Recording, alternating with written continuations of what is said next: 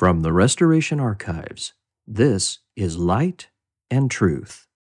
This lecture by Denver Snuffer, entitled Christ, Prototype of the Saved Man, was originally recorded in Ephraim, Utah, on June 28, 2014, in front of a live audience.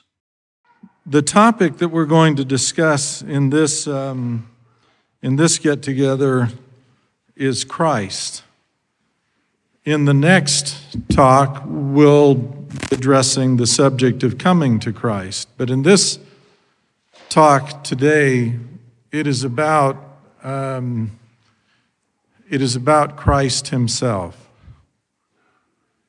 You know, very often it is easy to have confidence in a subject in circumstances where something has happened and you have evidence of his existence and you feel a closeness to him. But as soon as the cares and the troubles of this world interfere and the moment passes, you wind up wondering, is it all true? Am I believing a myth? Jesus Christ came into the world unexpected and unannounced by men, unanticipated by men, but fully expected by the heavens themselves.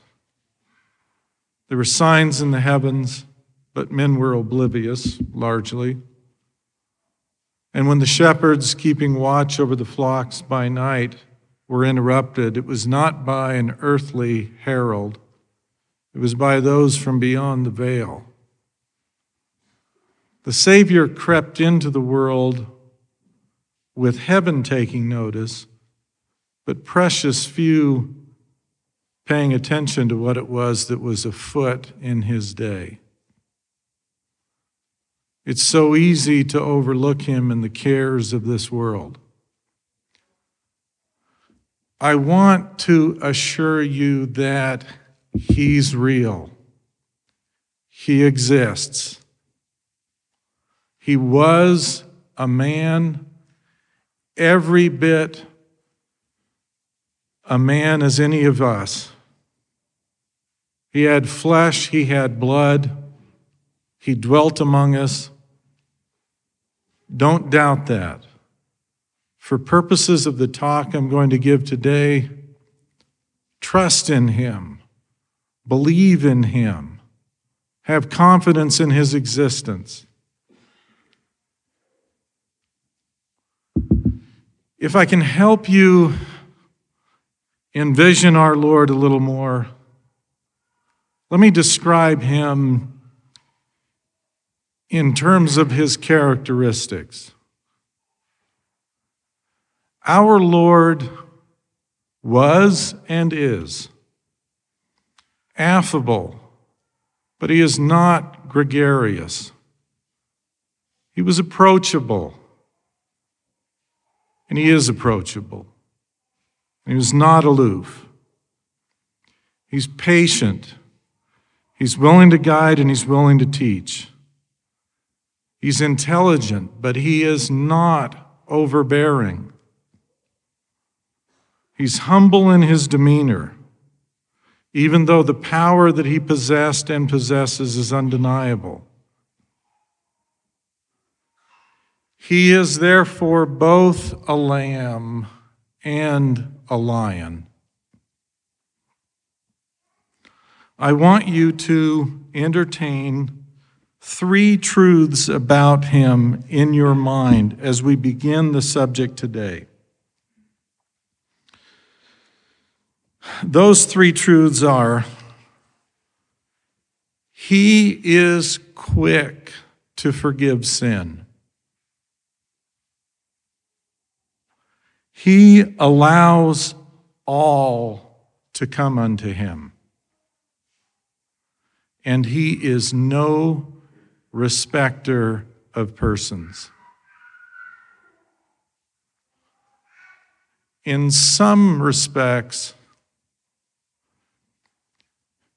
our own respect for, or our disrespect for ourselves is the impediment in coming to Him, because we tend to think that we aren't good enough.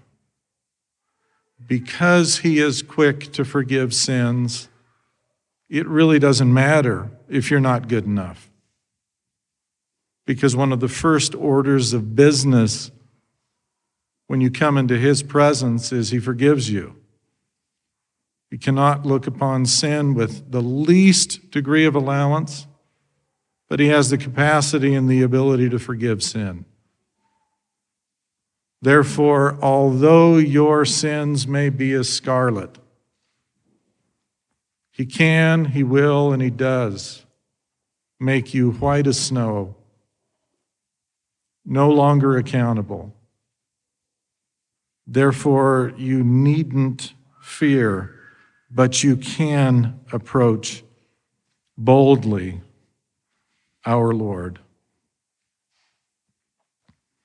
So with that prelude, it was a little over 40 years ago when I finally began to take seriously the offering that the missionaries were making to convert me to this religion of Mormonism that I'd grown up near in Idaho and knew was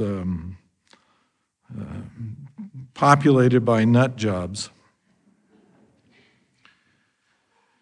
When I finally got around to taking it seriously, and I finally got around to hesitatingly praying about whether or not this stuff I had been hearing was true, and you need to understand, I had been visited and pamphlet and film stripped back in those days for about 9 months before this. So I'd heard a lot of the message that the missionaries wanted to deliver. It didn't take. I wasn't particularly interested. I was merely polite. But I'd heard a lot. So when I finally got around to praying about it,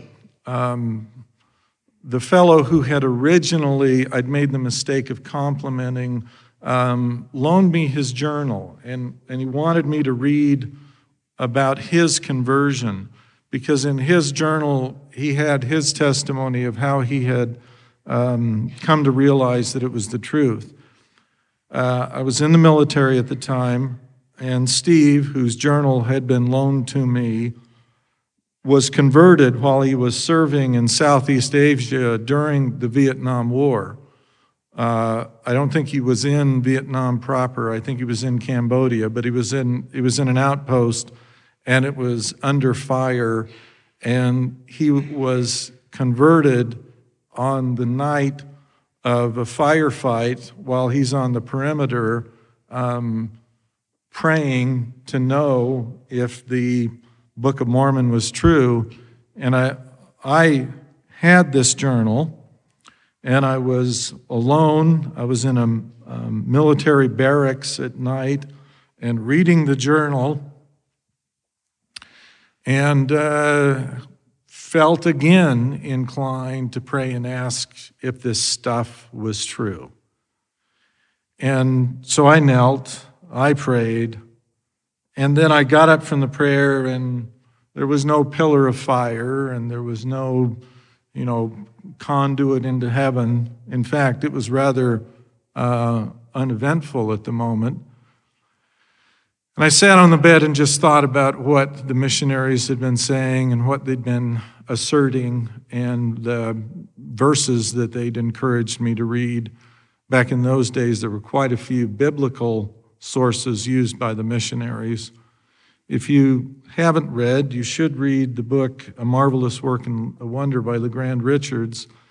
He was the presiding bishop of the church, and then he was a member of the Quorum of the 12. And his book, A Marvelous Work and a Wonder, was really written while he was a mission president. Well, it was developed while he was a mission president as a way to introduce and discuss systematically Mormonism. And the missionary discussions in those days were really based upon A A Marvelous Work and a Wonder, the title of which is taken from a verse in Isaiah.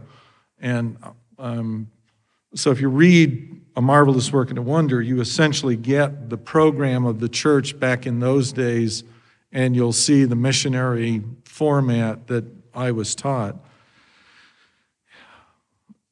So after praying with nothing happening, I sat down and I contemplated what it was the missionaries had been saying, and I first concluded that Joseph Smith couldn't be a prophet because there weren't going to be any more prophets. I mean, that's Bible stuff. That's not today. That doesn't happen.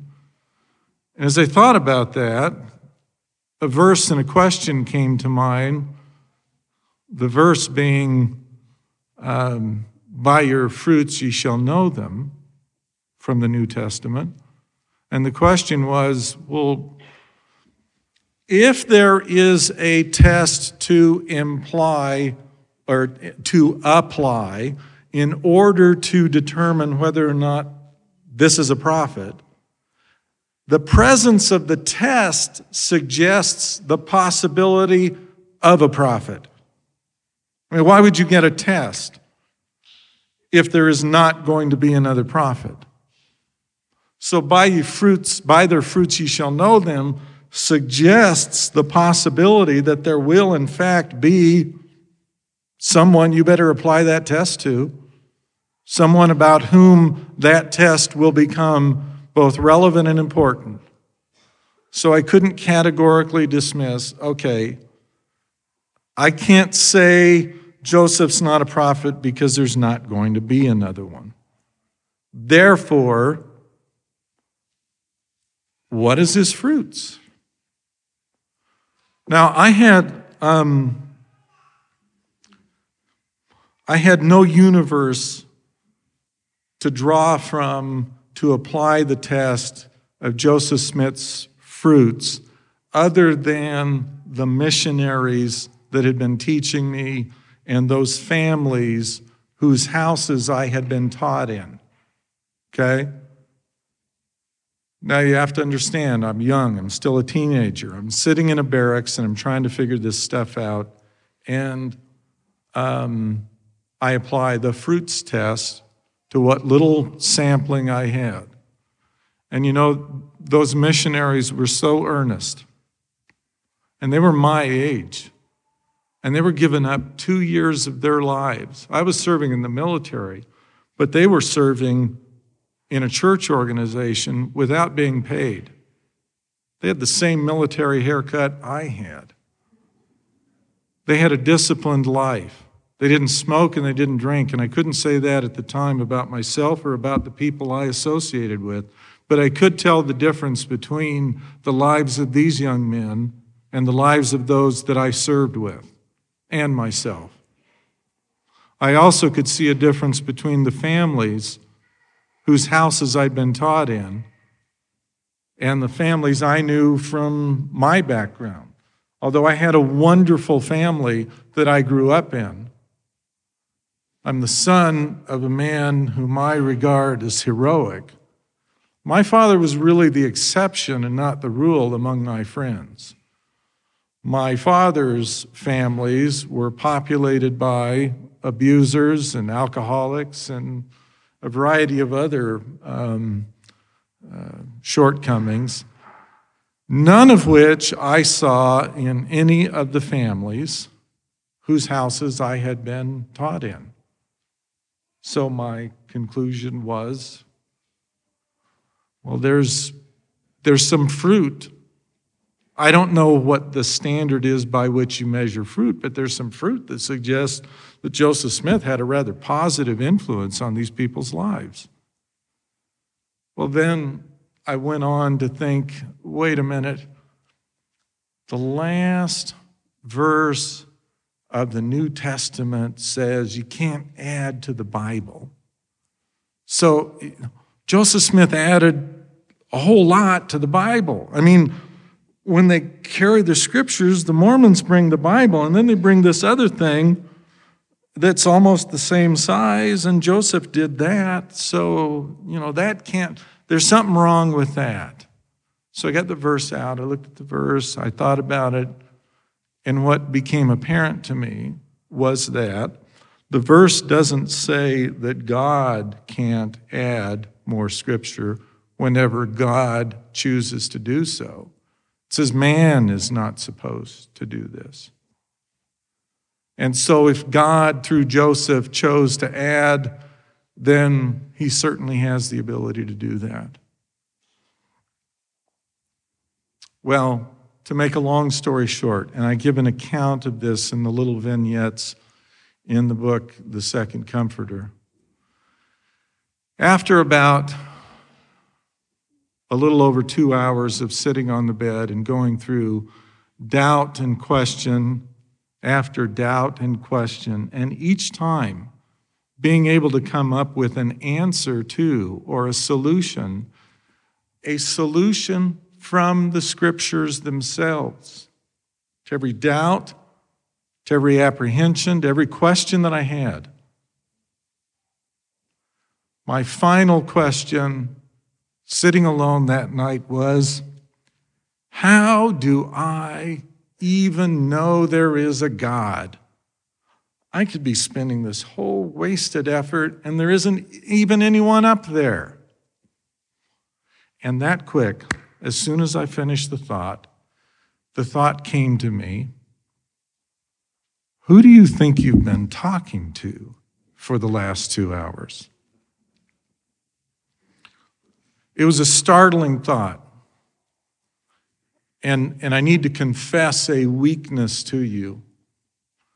The account that appears in the book, The Second Comforter, misquotes God.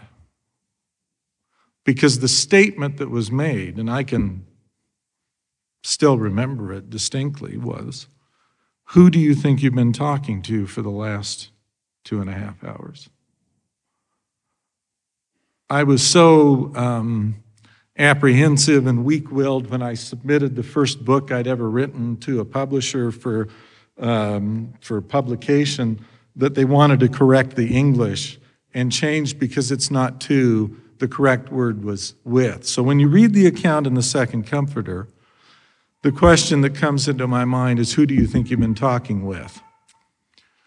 Which just goes to show you that God speaks to us in our own language, in our own tongue, according to our own understanding. And he doesn't use an editor. He talks to us the way we talk. So if I ever do a third edition of The Second Comforter, I now have the confidence and the resignation to just tell the truth. And I don't care if there's a modern Simons writer who says, well, God uses incorrect grammar. I don't care about that anymore.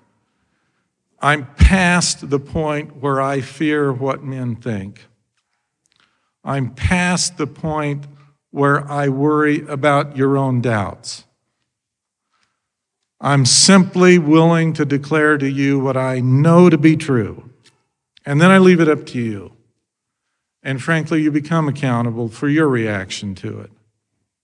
But having confessed that weakness and correcting the record of what you will read in the Second Comforter account in those little vignettes, let me tell you, the thought that I had been talking with and had received an answer from God was a startling moment to me. It was startling, first of all, because it suggested that God was willing to talk to even some guy sitting in a barracks in New Hampshire, long away from where they grew up, on the topic of whether or not Mormonism was true.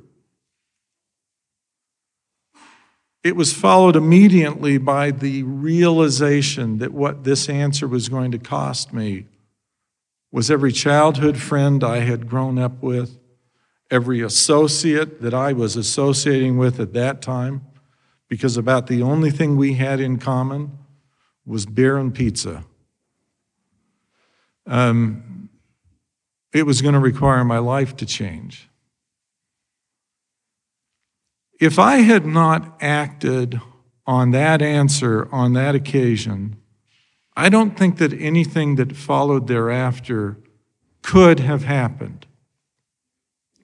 At that moment, the thinnest of threads existed for me to believe in the restoration of the gospel, in the Book of Mormon, and in God's willingness to speak. It had all of the substance of the spider web, easily broken. The only way to hold on to that was to have faith and to trust it. And so I did. But having faith and trusting that required me to act. I was going to have to follow through. I was going to have to be baptized. I was going to have to join this group of eccentric people. I was going to have to become one of them. With all of the absolute insecurity about whether I could ever measure up to being one of that. With all of the self-doubt about my own personal strength and vitality as a convert to some religion, I nevertheless had faith that God had spoken, and that imposed upon me an obligation, and so I acted. And when I acted and when I was baptized, it was as if a light had been turned on in the room. Everything changed. From that moment till now, everything has been different. It has not been a struggle to live the life of a Latter-day Saint. It has not been a struggle to be a disciple of Christ. My life has been easier as a Latter-day Saint than it was as a godless Gentile. It's been more fun to live a life of faith than it was to hang around with a bunch of schlocks, getting drunk and doing stupid stuff. I laugh as much now as I did then, except what I'm laughing at isn't someone else's pain. It's funny stuff. And I do have a perverse sense of humor, I have to tell you that.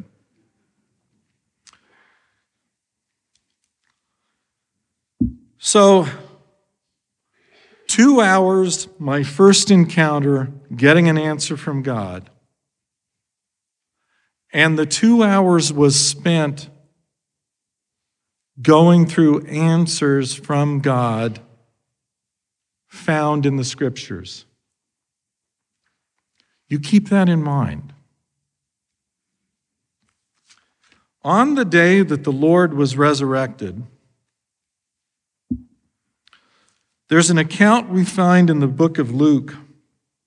It begins at verse 13 of chapter 24 of the book of Luke, talking about two people that went walking to the village of Emmaus from Jerusalem, and they were talking about the things that they had seen happen in the preceding days.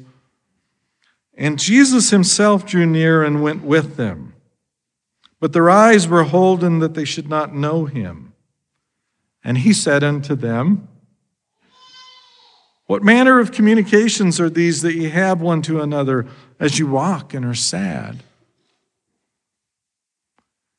This is the Lord. And although they didn't recognize or know him, he surely knew them.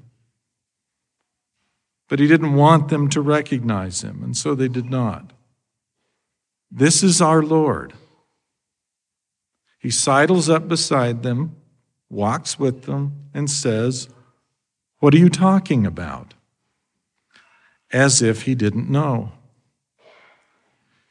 You see how gently he inserts himself into the conversation. You see how unwilling he is to come and pontificate. You see how amenable and how approachable and how utterly unpretentious the Lord is. What manner of communications are these? And that produces almost a rebuke from Cleopas. Art thou only a stranger in Jerusalem, and hast not known the things which are come to pass in these days? Are you utterly ignorant of what's been happening here? Are you inattentive? Are you just a new stranger? He may have even bristled a little when he asked the question, as if this guy who had been in this area during these few days had been so inattentive to the significance of the man who had just died that he took some umbrage.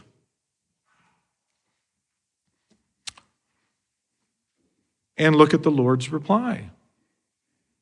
He says, "What things?" As if he hadn't lived them, as if he hadn't accomplished them. And they, now it's the plural, it's no longer Cleopas, it's both of them, start talking to him about this Jesus of Nazareth, which was a prophet, mighty in deed and word before God and all the people.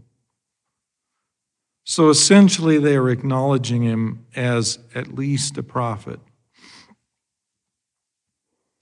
And how the chief priests and our rulers delivered him to be condemned to death and have crucified him. But we trusted that it had been he which should have redeemed Israel. Besides all this, today is the third day since these things were done. And certain women also of our company made us astonished, which were early at the sepulchre. When they found not his body, they came saying that they had also seen a vision of angels, which said that he was alive. And certain of them which were with us went to the sepulchre and found it even so as the woman had said, but him they saw not. So, they trusted that it should have been him who would redeem Israel. This is the day of his resurrection, and they've heard rumors from women that he was risen. But these were, first of all, merely rumors, and second of all, they are rumors attributable to women, and we all know that women are hysterical and therefore require hysterectomies in order to rein them in and turn them into something credible and believable. I put a comment up on this a few days ago about women as witnesses. And this is a reflection of that same phenomena. Doubt is easier when the source of the information is the testimony of a woman, even though it not be so. If you trusted that this was him who should have redeemed Israel, did he? Did he redeem Israel? He came, he taught, he submitted, he was killed. It's 3 days since. There are rumors. Did he redeem Israel? If you're part of that population, in that group, on that day, sitting in that environment, did he redeem Israel? The Romans are still there. Annas and Caiaphas are still faring sumptuously. Christ is dead. The disciples have been scattered. They even go to return to their work, even after they see him. Did he redeem Israel? You can get together on Sunday and you can sing hymns about Redeemer of Israel with all of the confidence that you know what you're talking about, as if it were so apparent. It is no more apparent in this account in Luke that the redemption of Israel had been accomplished than it is apparent to you what God is doing now, today, sounding in your own ears. He came and he redeemed Israel, and all the world ignored it. It would be hundreds of years before the world would come around to acknowledging him. And by the time the world would come around to acknowledging him, what he left behind would be inadequate to redeem. The day of salvation appears tenuously, almost as gossamer as a spider web. And if you don't lay hold of it, it is lost. And generations can come and go and sing hymns to the pride of their ancestry and the greatness of their religion and go to hell. Because when the Lord sets his hand, he sets it exactly the same way every time. And it requires faith to come aboard. And it requires faith to believe. Then he said unto them, O fools and slow of heart to believe. Slow of heart to believe all that the prophets have spoken. Ought not Christ to have suffered these things and to enter into his glory? You don't understand. You don't understand because the prophets have said this is exactly what our Lord would do. Shouldn't he have suffered? Shouldn't he have come in apparent weakness and vulnerability? Shouldn't he have come in the very manner in which he appeared and to have suffered?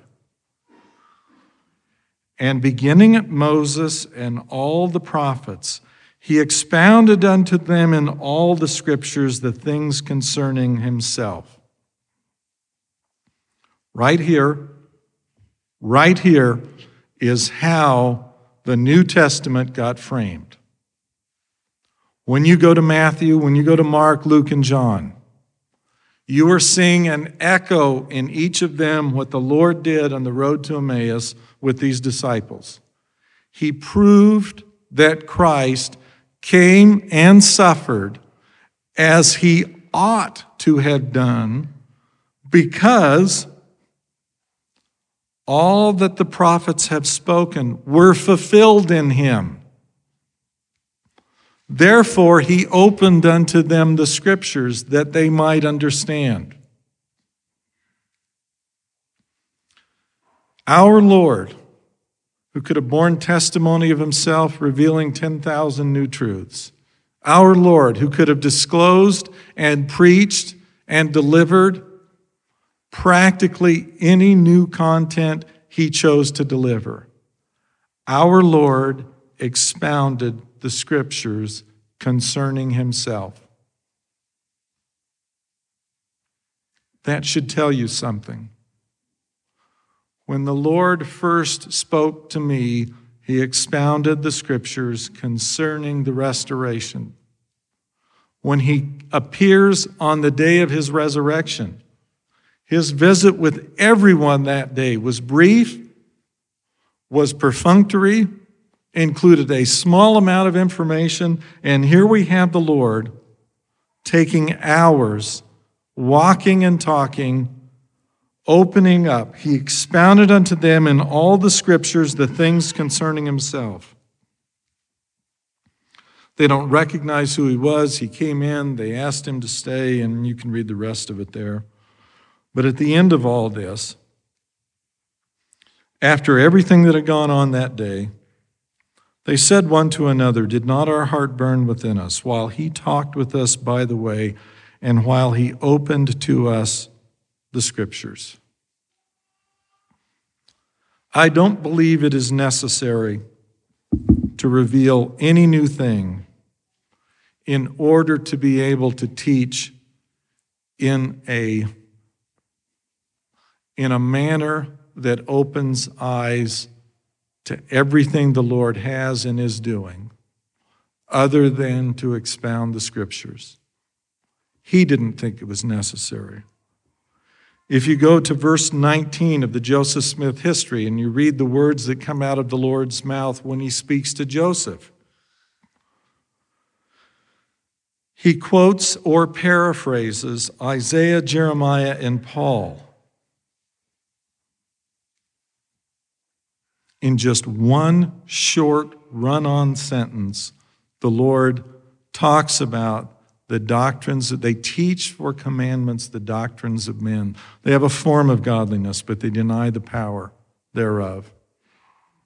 They draw near to me with their lips, but their hearts are far from me.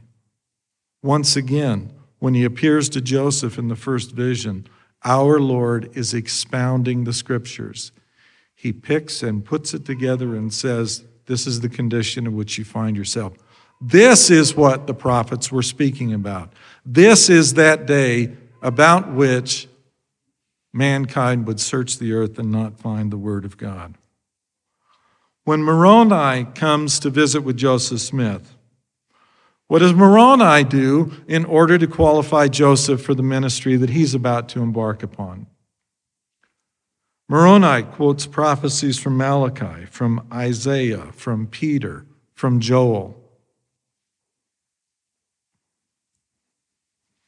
And so, it took a long time for me to be able to see the pattern, but the pattern in which the Lord reveals and discusses new truth is the same in every generation. And so when he came in answer to prayer and spoke to me sitting in a barracks, despite the fact that there were no fireworks, no pillar of fire, no shining man in a robe, he used the Scriptures and expounded them to increase my understanding. So today, I want to use the Scriptures in order to bear testimony of who our Lord is and how significant his example is for us. And I told you before in Idaho Falls that in my view, the lectures on faith are Scripture. They were adopted as such. And I'm going to read from the 7th lecture on faith, paragraph 9, about Christ. Where shall we find a saved being? For if we can find a saved being, we may ascertain without much difficulty what all others must be in order to be saved. We think that it will not be a matter of dispute that two beings who are unlike each other cannot both be saved. For whatever constitutes the salvation of one will constitute the salvation of every creature which will be saved. And if we find one saved being in all existence, we may see what all others must be, or else not be saved. We ask then, where is the prototype? Or where is the saved being? We conclude, as to the answer of this question, there will be no dispute among those who believe the Bible that it is Christ. All will agree with this, that he is the prototype or standard of salvation, or in other words, he is a saved being. And if we should continue our interrogation and ask, how is it that he is saved? The answer would be because he is a just and holy being. And if he were anything different from what he is, he would not be saved, for his salvation depends on his being precisely what he is and nothing else. For if it were possible for him to change in the least degree, so sure he would fail of salvation and lose all his dominion, power, authority, and glory, which constitutes salvation. For salvation consists in the glory, authority, majesty, power, and dominion which Jehovah possesses, and in nothing else. And no being can possess it but himself and one like him. we read this and then we immediately gloss over it as if what salvation consists of is Him and fairy dust, which He can distribute to make us like Him. This teaching that appears, this was what Joseph Smith worked on editing for the months prior to the publication of the Doctrine and Covenants in 1835. He doesn't say in his diaries that he spent any time on the Revelations. That was trusted to a committee, and the committee was responsible for getting those ready for publication. And they did a bunch of freelancing and embellishing and expanding, and some of the stuff they added to the Revelations was remarkably more expansive than what Joseph had received revealed to him. That's not where Joseph spent his time. He spent his time on the lectures on faith, and this is early in his ministry. This is when he wanted to make sure that the doctrine was correct, and this is the doctrine that came rolling out in that first publication. And yet, despite that, we tend to read this and not take it seriously. If you are going to be saved, you must be exactly, you must be precisely what Christ is and nothing else. Okay? You. At that moment, that is when you are saved. As a consequence of that, to speak of Christ is necessarily to speak of salvation. To understand Christ is to understand salvation. Despite how plainly this has been put, we still stop short of comprehending the doctrine. Joseph Smith's mind returned to this topic again all the way down at the end of his ministry in April of 1844, the last general conference of the church that Joseph Smith would be alive for. And in April 7th of 1844, Joseph gave a talk. I'm going to first read to you the version that appears in the teachings of the prophet Joseph Smith, but then to make sure that you realize how important the point was, I'm going to go back to the talk as recorded by various of those who were present that day, because one matter in this is picked up by every one of those who was present and recording what was said in their diaries. Joseph says, I wish it was in a suitable place to tell it, and that I had the trump of an archangel so that I could tell the story in such a manner that persecution would cease forever. What did Jesus say? Mark it, Elder Rigdon. The Scriptures inform us that Jesus said, as the Father hath power in himself, even so hath the Son power to do what? Why, what the Father did. The answer is obvious. In a manner, to lay down his body and take it up again. Jesus, what are you going to do? To lay down my life as my Father did and take it up again. Do you believe it? If you do not believe it, you do not believe the Bible. The Scriptures say it, and I defy all the learning and wisdom and all the combined powers of earth and hell together to refute it. Here, then, is eternal life, to know the only wise and true God, and you have got to learn how to be gods yourselves, and to be kings and priests to God, the same as all gods have done before you, namely, by going from one small degree to another, and from a small capacity to a great one, from grace to grace, from exaltation to exaltation, until you attain to the resurrection of the dead. Exaltation to exaltation, grace to grace, until you attain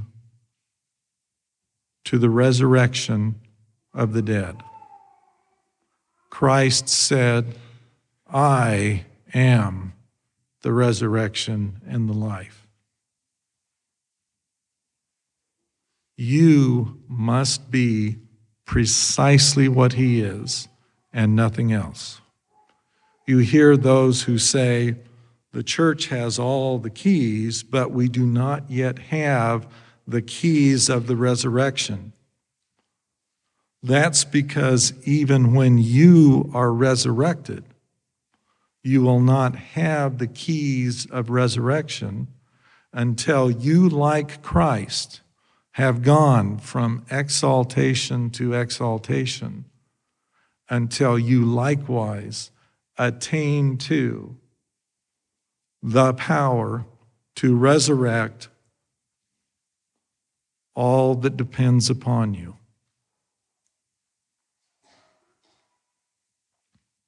John 5:19, the Son can do nothing of himself, but what he seeth the Father do, for what things soever the Father doeth, these also doeth the Son likewise. And the Father went before, and the Son follows after. And if you think that you can, at some point, like him, attain to the status of godhood, then you're going to have to do precisely what it is that the gods do. Therefore, to understand Christ is to understand the challenging destiny about which Joseph Smith is speaking in this last conference talk given in 1844. Until you attain to the resurrection of the dead and are able to dwell in everlasting burnings and to sit in glory, as do those who sit enthroned in everlasting power.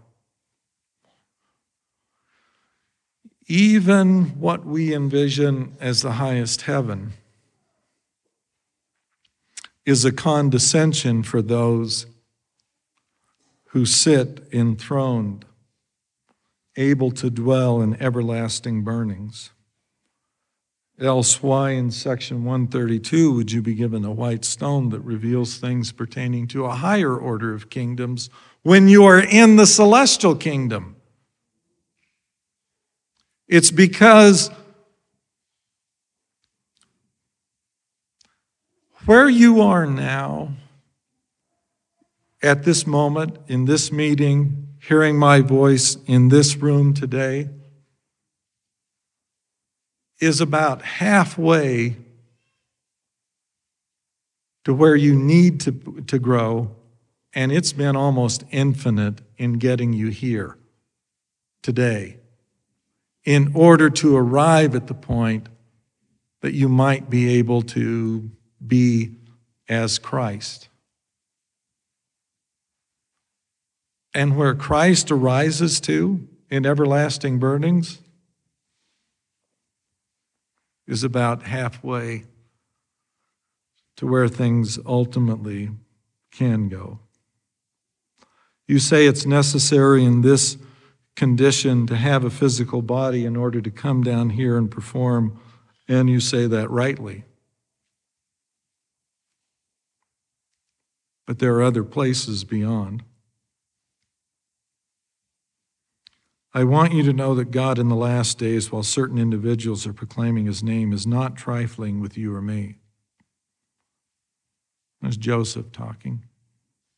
We preach and we exhort, and largely we do so vainly, having not power, not having been asked, and not teaching what ought to be. But to attain to the resurrection of the dead means you have the power to resurrect, and not yourself, but those who are dependent upon you. It's a ways off yet. Now, Joseph, says something in 1844 that's remarkable. These are the first principles of consolation. How consoling to the mourners when they are called to part with the husband, wife, daughter, mother, child, or dear relative, to know that although the earthly tabernacle is laid down and dissolved, they shall rise again to dwell in everlasting burnings in immortal glory, not sorrow, suffer, or die anymore, but they shall be heirs of God and joint heirs with Jesus Christ. What is it?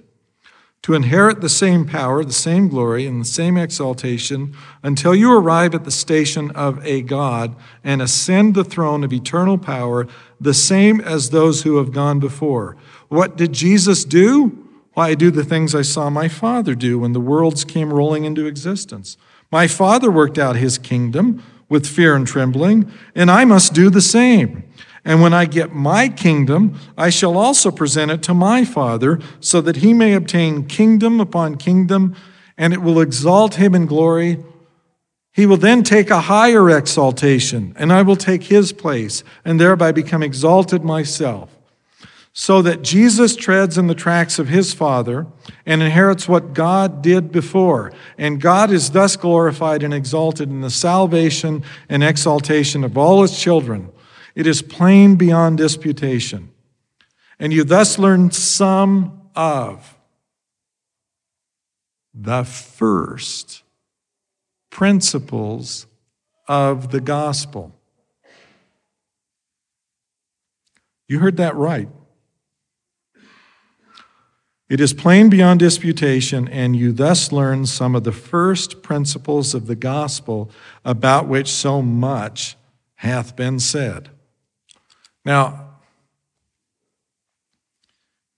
the first principles and ordinances of the gospel are faith, repentance, baptism, laying on of hands for the gift of the Holy Ghost. We know that because Joseph wrote that in the Wentworth letter. We lifted it out of there. We put it in the back of the Pearl of Great Price, and it's now the Articles of Faith, right? The first principles and the ordinances of the gospel. Now, he's talking about which so much has been said. That's because in the restorationist environment in which the gospel was restored, everyone was talking about the first principles of the gospel. The first principles of the gospel are, and you could have gone to Sidney Rigdon long before Sidney was baptized a member of the Church of Christ, when that was what it was called in Joseph's beginning era. And Sidney Rigdon would have told you that the Restorationist movement all believed that the first principles of the gospel are faith, repentance, and baptism. That was a mantra. Parley Pratt, who was also one of the Restorationist Campbellite ministers, would have told you the same thing. That was a rallying cry for people that said that the New Testament needs to be restored. The New Testament church needs to be returned. It needs to be revitalized. It needs to be restored and reconstituted. And the first principles, as we find in the New Testament church, are these. And so Mormons largely were drawn out of the same environment, and they're talking about it. And Joseph conceded the point, and he used that. That's what he put into the Wentworth letter when he sent the Wentworth letter off. But now we're far along in the process. Now we're in 1844, and Joseph will be dead about 60 or 90 days after this talk is given. This is the end of his ministry. This is not the beginning of his ministry. And so now he's talking to people that have been aboard for a while. They've heard him preach. They know something more about what God intended. They had the Book of Mormon. They'd been converted through it. They had more revelations that had rolled forth. They'd been taught for a while. And so he returns now, and he says that first principles about which so much has been said, now let me tell you what they really are. They really are this: resurrection from the dead, becoming gods, walking in the same path as our Lord walked.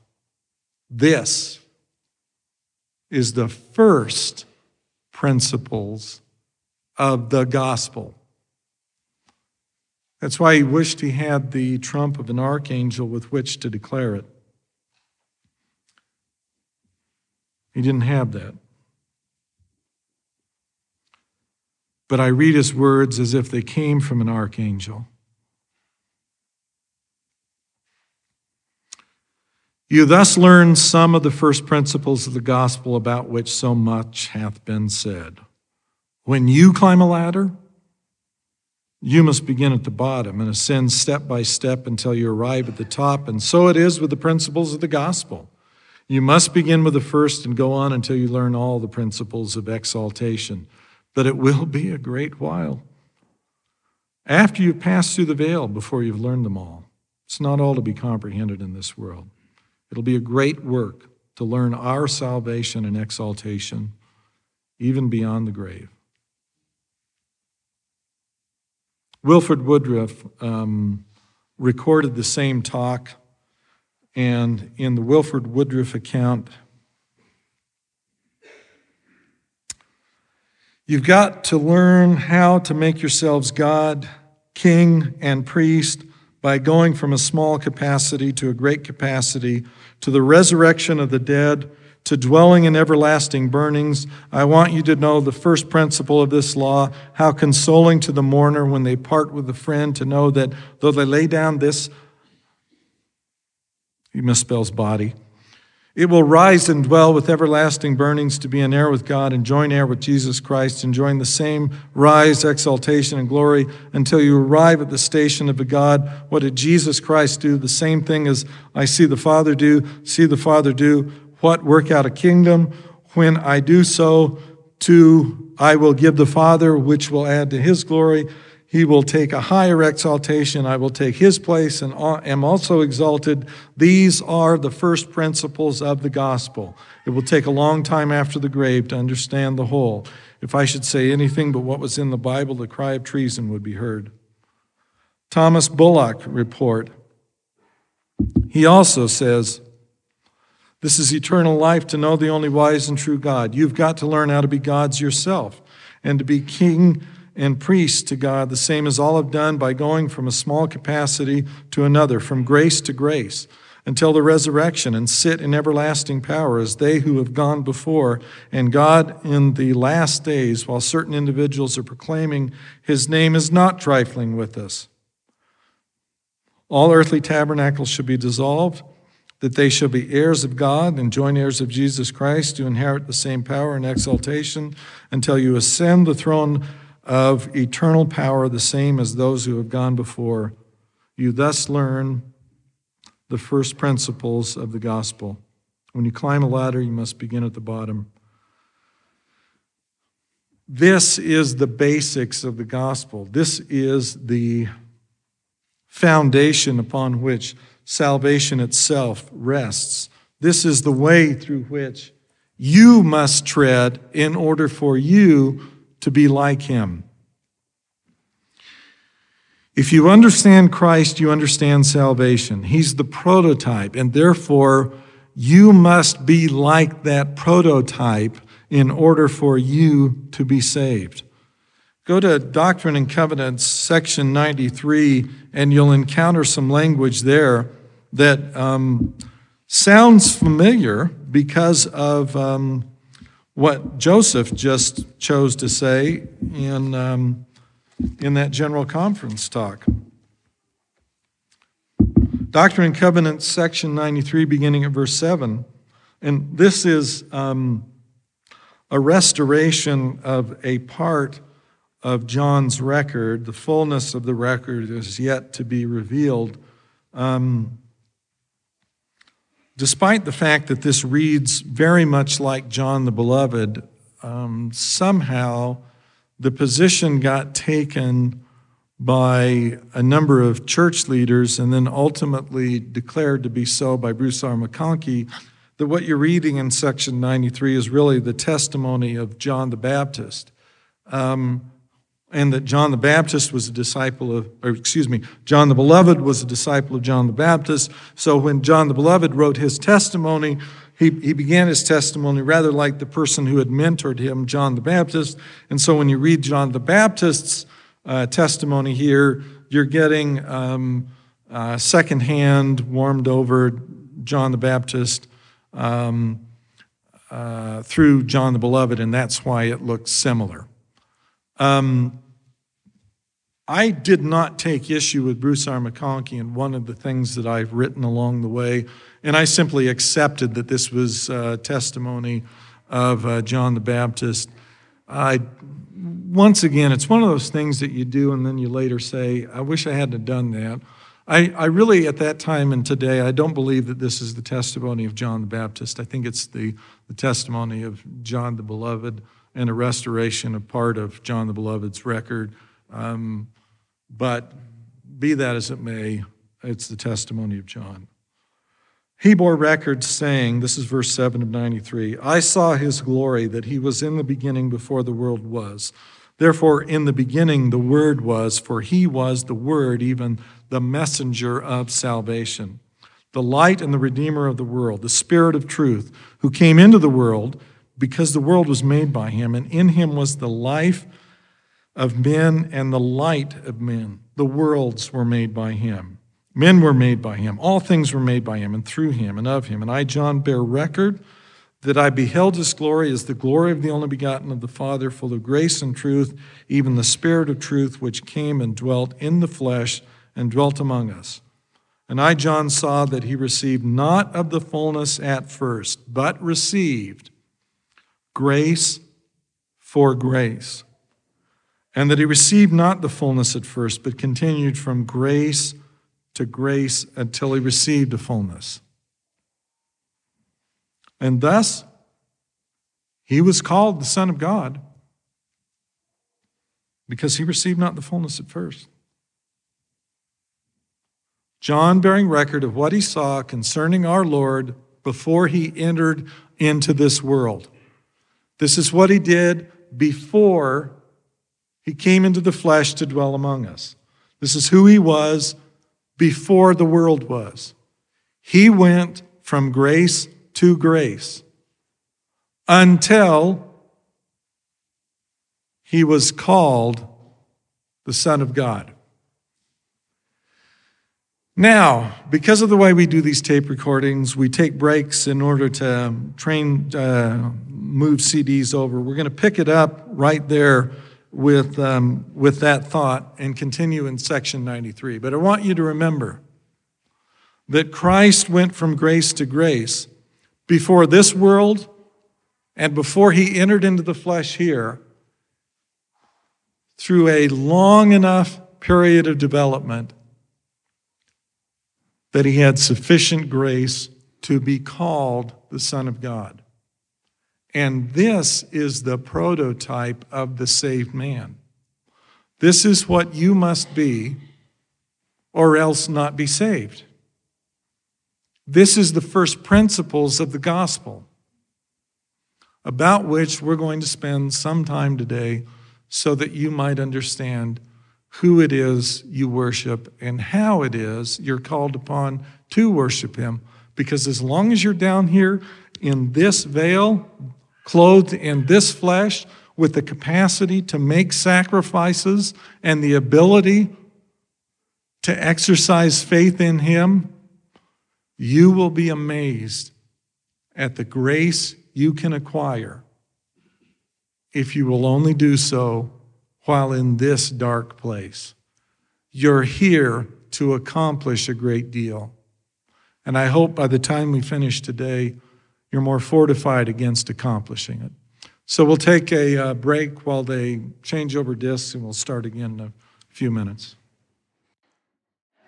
There was a great question asked by one of the women who came up and said, prototype is saved man. I mean, you're sort of Y chromosome oriented. What about the prototype of the saved woman?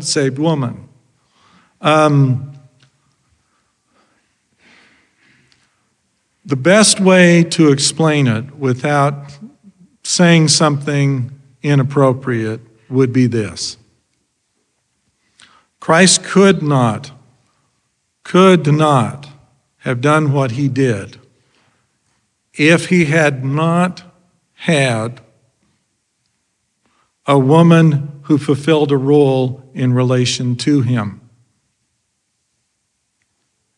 She anointed him preliminary to his death and his burial. She was the first one to encounter him in the resurrection. You do not get him through what he needed to go through without the presence of the woman taking care of some needful things in connection with that. If it was important for the details of those kinds of things to be available to us, then the scriptures would be talking about them. But because that is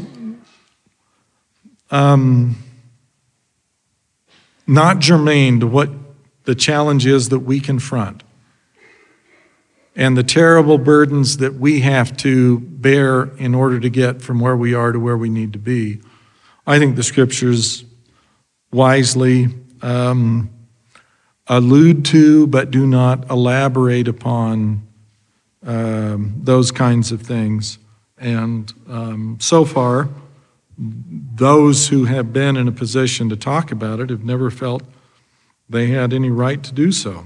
So, our Lord, and we're talking about him in the beginning before the world was, received not the fullness at first, but received grace for grace. And we think grace for grace consists of, I'm going to now obey a principle, and as a result of obeying that principle, I will receive the benefit of the grace that flows from doing so. And that is true enough. That is a true enough principle.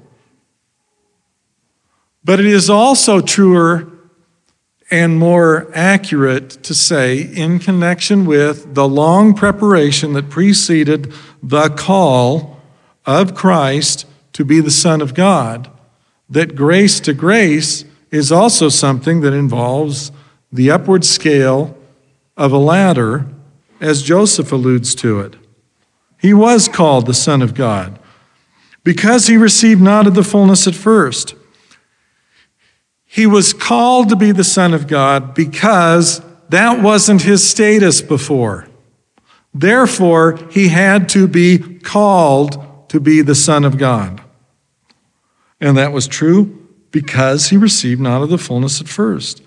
And I, John, bear record, and lo, the heavens were open, and the Holy Ghost descended upon him in the form of a dove, and sat upon him. And there came a voice out of heaven saying, This is my beloved Son. And I, John, bear record that he received a fullness of the glory of the Father, and he received all power both in heaven and on earth. And the glory of the Father was with him, for he dwelt in him. And it shall come to pass that if you're faithful, you shall receive the fullness of the record of John. I've given to you these sayings that you may understand and know how to worship and know what you worship, that you may come unto the Father in my name, and in due time receive of his fullness. For if you keep my commandments, you shall receive of his fullness and be glorified in me, as I am in the Father. Therefore I say unto you, you shall receive grace for grace. Long before the Lord assumed the role and the responsibility of descending here and being the Redeemer of this world, he qualified by grace, doing things that proved while he was behind a veil, as you presently find yourselves situated, that demonstrated graciousness and faith by obedience to the commandments of God. Even though it would be a great while yet before he, and now you, would rise up to that level, still he lived his life with such grace that he qualified to receive more and to develop and to move up. Now, in the next talk, it's going to be necessary to spend more time on this.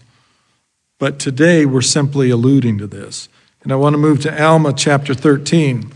Because in Alma chapter 13, we run up against some of the other suggestions in the scriptures about what it takes to move from grace to grace.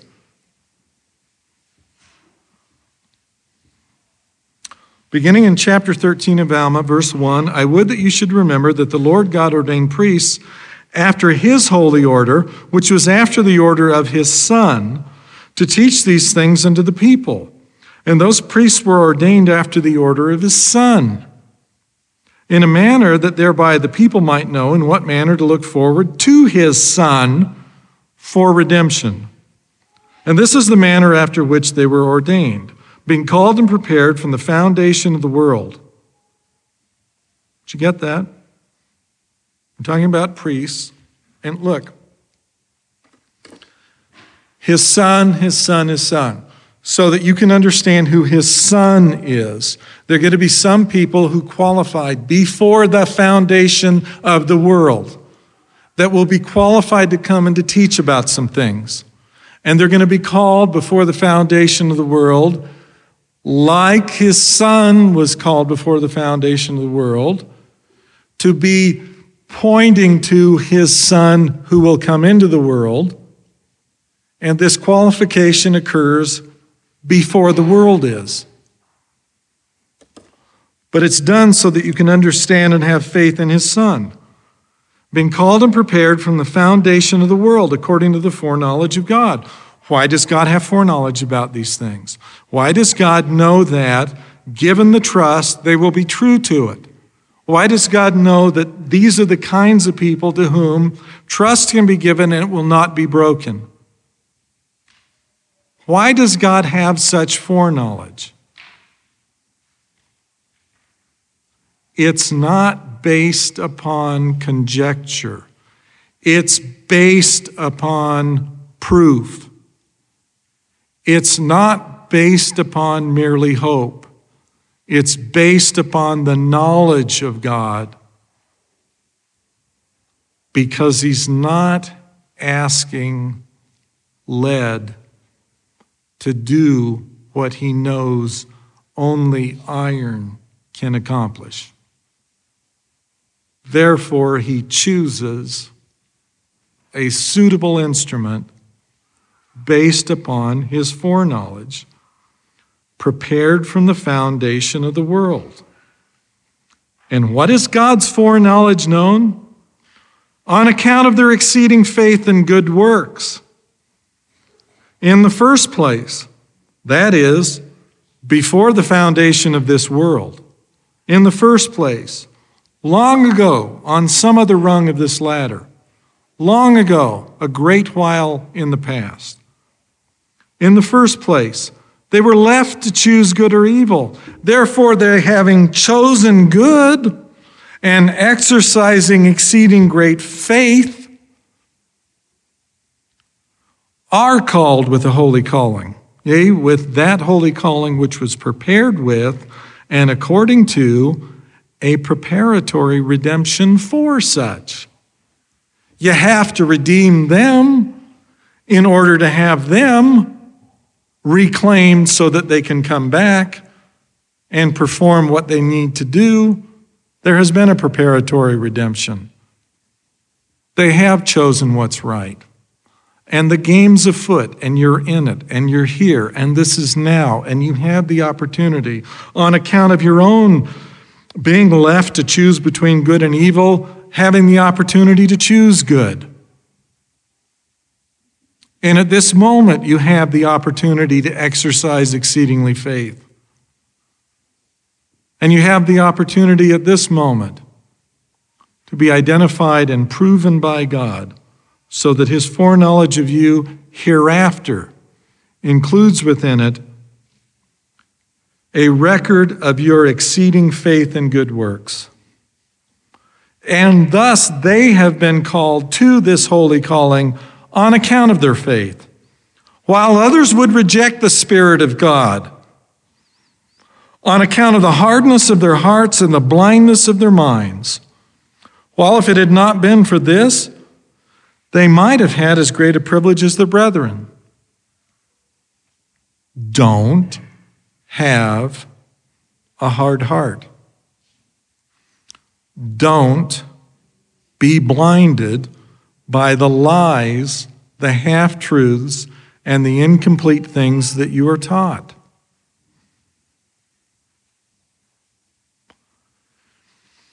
You may disagree with me, And you're entitled to do so.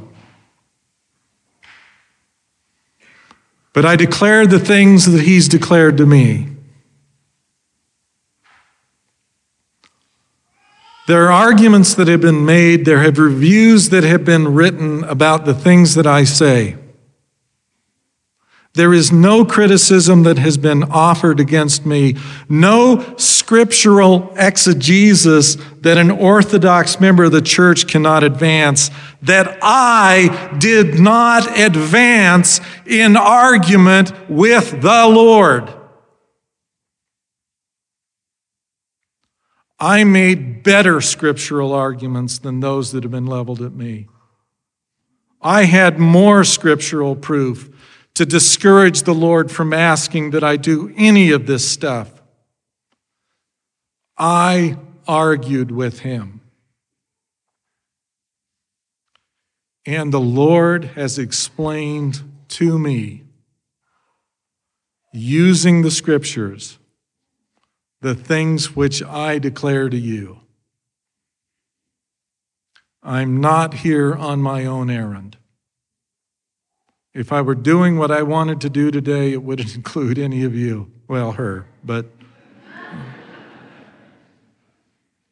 I mean, the weather's nice. I have a Harley sitting in the garage that's on a recharger that needs to be ridden, and here I am doing this. And I'm not doing this because I think it ought to be done. And I'm not explaining these scriptures to you because I think this might be the way it fits together. Like Paul, I can declare, he whom ye ignorantly serve, declare I unto you. I've read all of the accounts that Joseph has left behind of his visits with the Lord. Add them all together, and he spent more time with me than he did with Joseph. I attribute that to the poorness of my learning, my inadequacy as a pupil, my stubbornness and my stupidity. I was a bigger defender of the church to the Lord. I was a Pharisee explaining why he needed to honor the church and let me do so too. And so when people shake their head and say, what a shame, he fell off the rails, he went his own way, he's filled with pride. Look, growing up in Idaho, I would have said that's utter bullshit. Here I will say it's bovine feces. There's nothing to that. That's not who I am. That's not what's in my heart. It has never been what's in my heart. And I know what I'm talking about. And I don't care about your theories to the contrary. Because he who is more intelligent than them all has declared to me what the truth of these things is. Resist it if you want. Reject it if you want. But you can read right here what the consequences are then. Others would reject the Spirit of God on account of the hardness of their hearts and the blindness of their minds. If it had not been for this, they might have had as great a privilege as their brethren. Or in fine, in the first place, that is, before they ever got here, in the first place, long ago, far away, they were on the same standing with their brethren. Exactly the same place.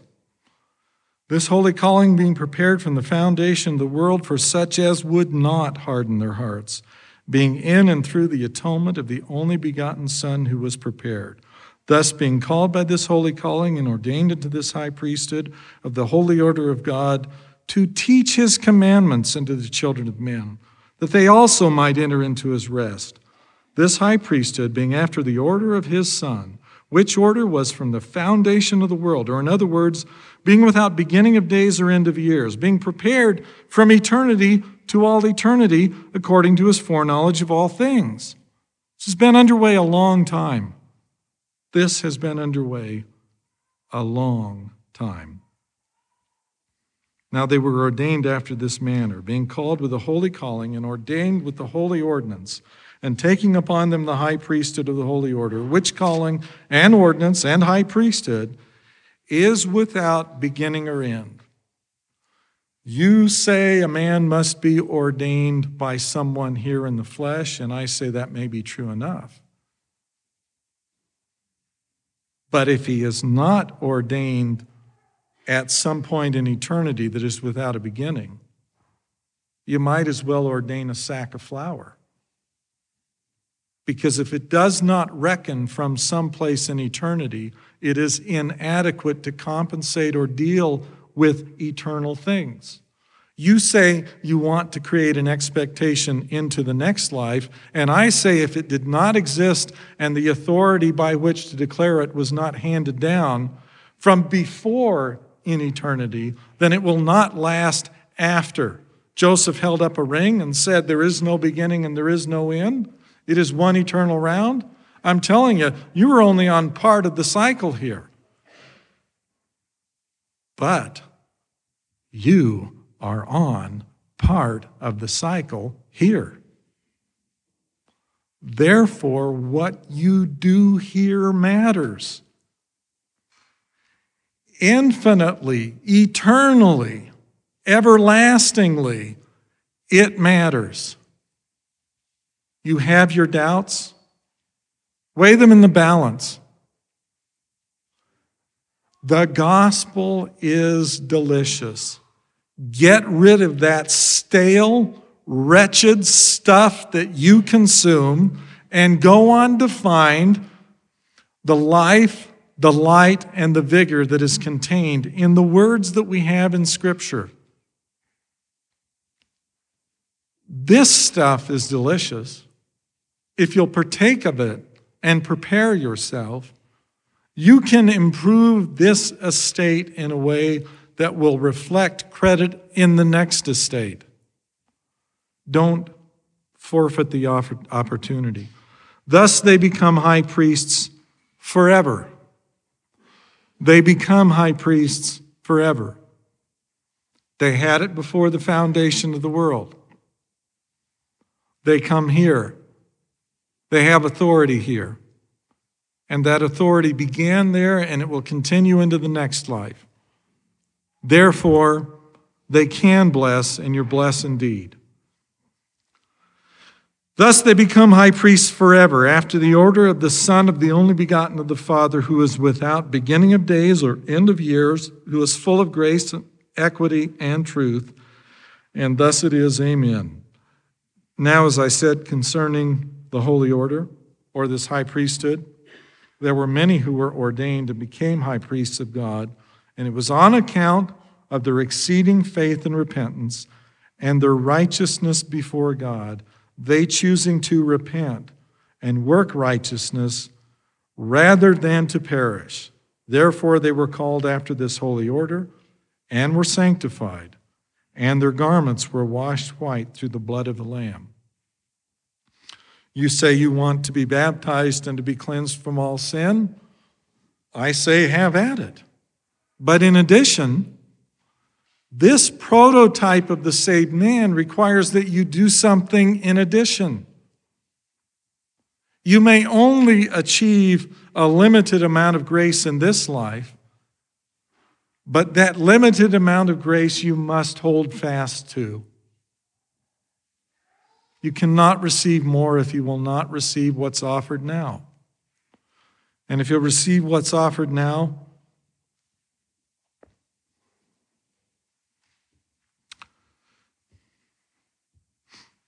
you'll be added upon. Oh, E.B. Grandin had an employee. He was a teenager when he did the typesetting for the Book of Mormon. His first name was John. I don't remember the last name, but I was looking at his picture the other day. Yeah, they had a picture of him in 1890. He wasn't a teenager anymore in 1890. He was holding one of those poses like they did back then with the photography, and he looked dreadfully uncomfortable. I showed the picture to my wife, and she said, "Man, he looks He looks like he's never recovered from the trauma of typesetting the Book of Mormon. Just this severe with wild white hair. It's in the Joseph Smith papers, this big gray, white beard. And John, anyone remember the name of what is it? Anyone remember the name of the guy who set the type on the Book of Mormon? Anyway, whoever that guy John was that worked in E.B. Grandin's bookstore or printing press, he got the printer's manuscript to the Book of Mormon, and he punctuated it. And we still live with his punctuation. The commas that you got in your text, they're all derived from this guy. The trauma of punctuating the Book of Mormon, lasting with him some 60 years after the fact and making him look like a fretting chap because he knows, he may have screwed up a comma or two. And I'm going to suggest another way to read a bunch of verses, and I'm going to lift out his commas and throw them on the floor. I'm not going to use them anymore. I want to read you a description of Christ in 2 Nephi 25:12, and this is the way I would read it with my punctuation. The only begotten of the Father, yea, even the Father of heaven and of earth. The way it's punctuated today is the only begotten of the Father, yea, even the Father of heaven and of the earth. The way it's punctuated, it reads that Jesus Christ is the only begotten of Father, and Jesus Christ is the Father of heaven and of earth. The way I would punctuate it is that Jesus Christ is the Son of the Father, who is the Father of heaven and of earth. Mess around with the commas, and all of a sudden, a bunch of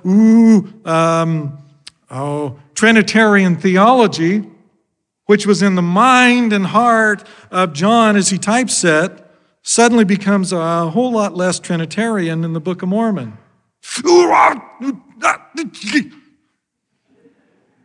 Really screws up a bunch of people who want to argue about theology among the Mormons. Throw out the commas. 2 Nephi 25:12.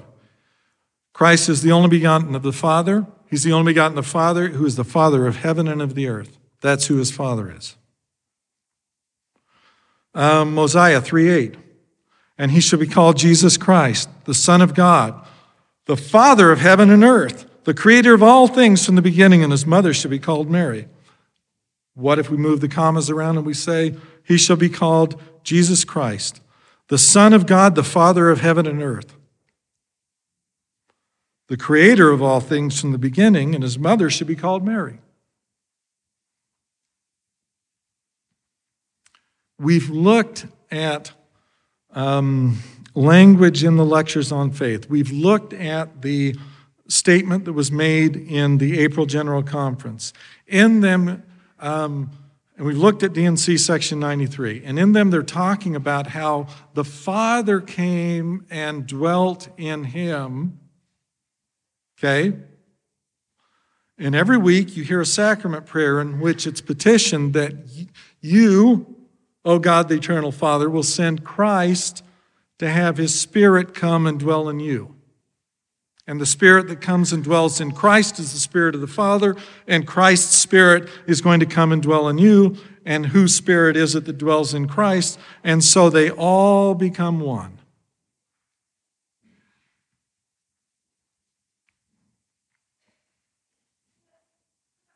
I think that phone call I got a few moments ago was my daughter, because my wife's out there talking on a cell phone. And I don't know if any of you heard my bag buzzing, but now she's talking.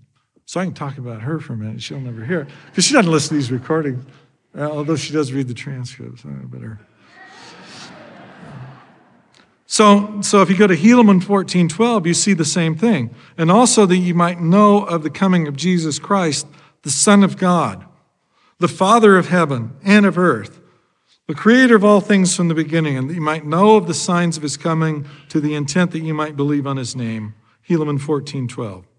Again, what if we change the commas? That you might know the coming of Jesus Christ, the Son of God, the Father of heaven and of earth, the creator of all things from the beginning, that you might know of the signs of his coming. Okay?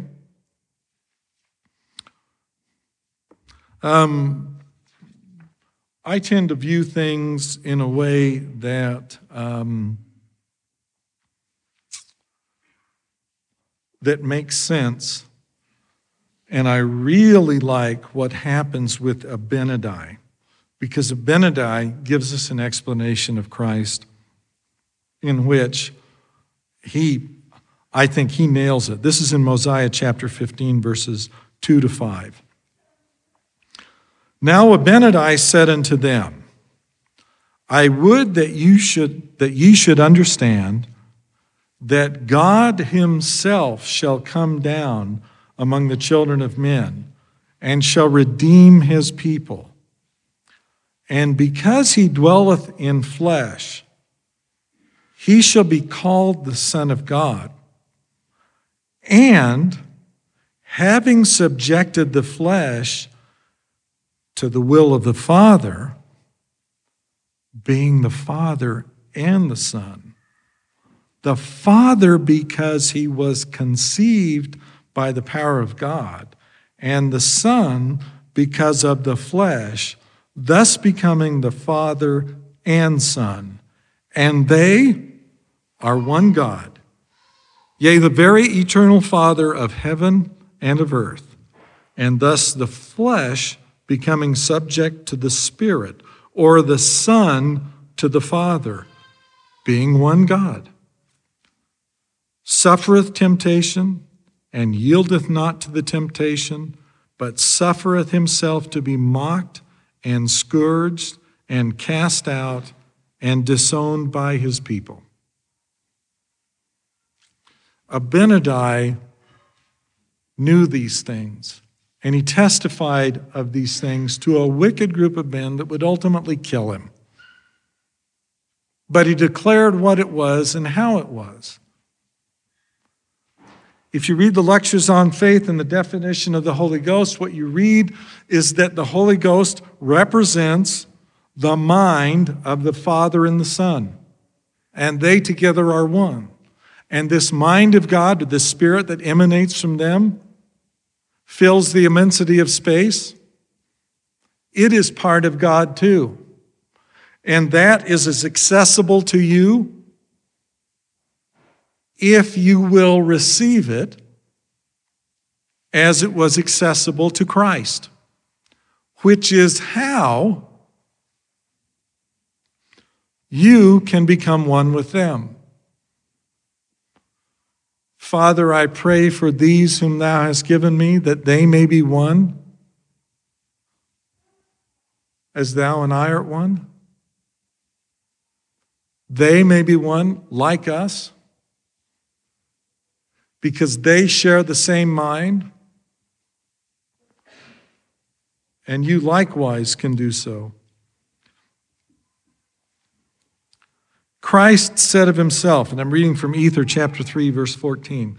Christ said of himself, Behold, I am he who was prepared from the foundation of the world to redeem my people. Behold, I am Jesus Christ. I am the Father and the Son. In me shall all mankind have life, and that eternally, even they who shall believe on my name, and they shall become my sons and daughters, so that you also might become a son of God. As the one who redeems you becomes your Father, so that he who is the only begotten of the Father might in turn beget many sons and daughters himself. If you will receive it, faith in him comes by hearing the word of God, not by a pretender, not by someone guessing, not by someone offering up their theory of how this stuff ought to be understood, not by someone citing you a bibliography, but hearing the word of God delivered as he would have it delivered by whomever it is that he may choose to deliver it. If you receive it, then you might have faith. And that too, in the Son of God, that you might receive him.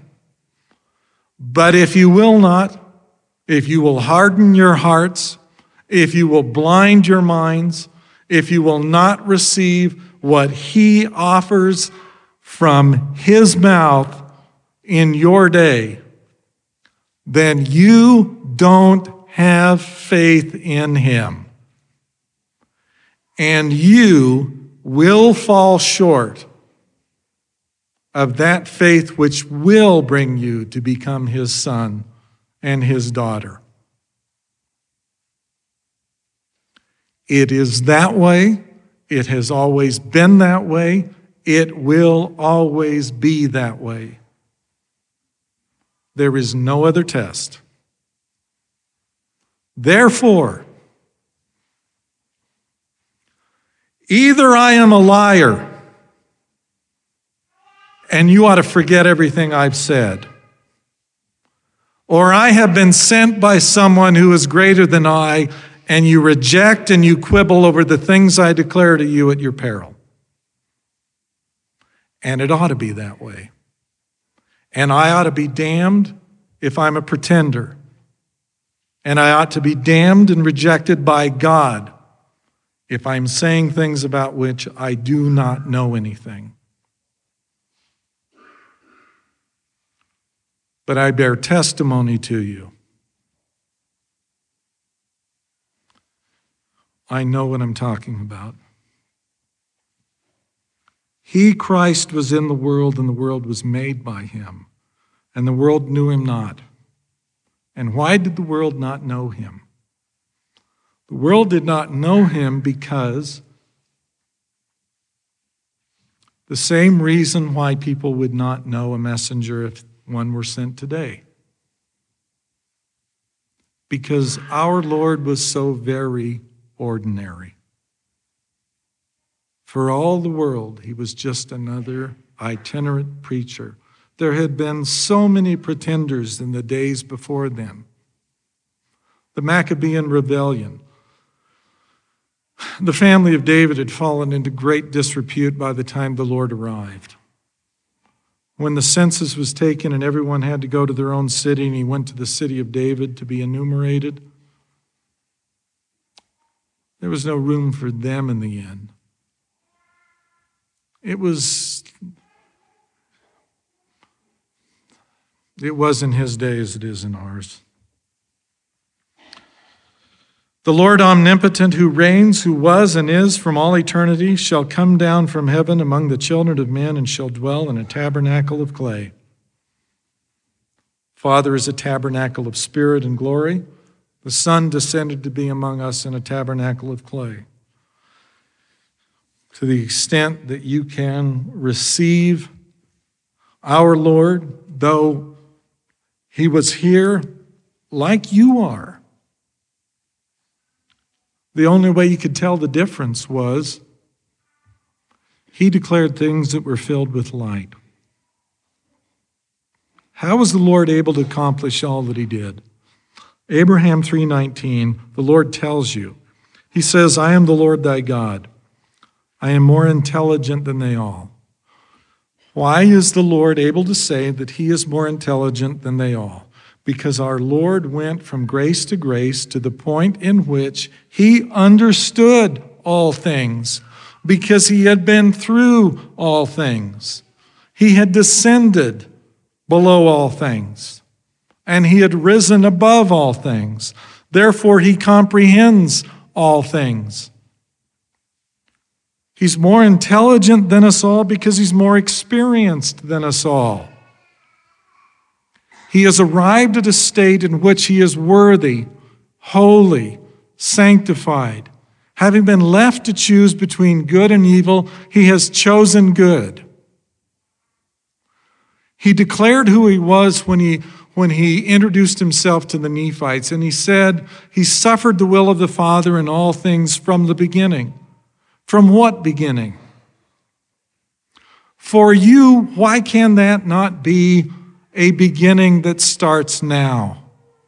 For you, why can you not from this beginning, at this moment, in this place, go forward saying that you will follow the will of the Father in all things from this beginning? Why will you refuse to rise up and to receive grace for grace? This is how you worship, who you worship, because he was the Word of God, the embodiment of what the Father's will was. The Father declares what is true, and the Son does it. And thus the Son became the Word of God because he did what the Father bid him do. Would you be a son or daughter of God? Do what he bids you do.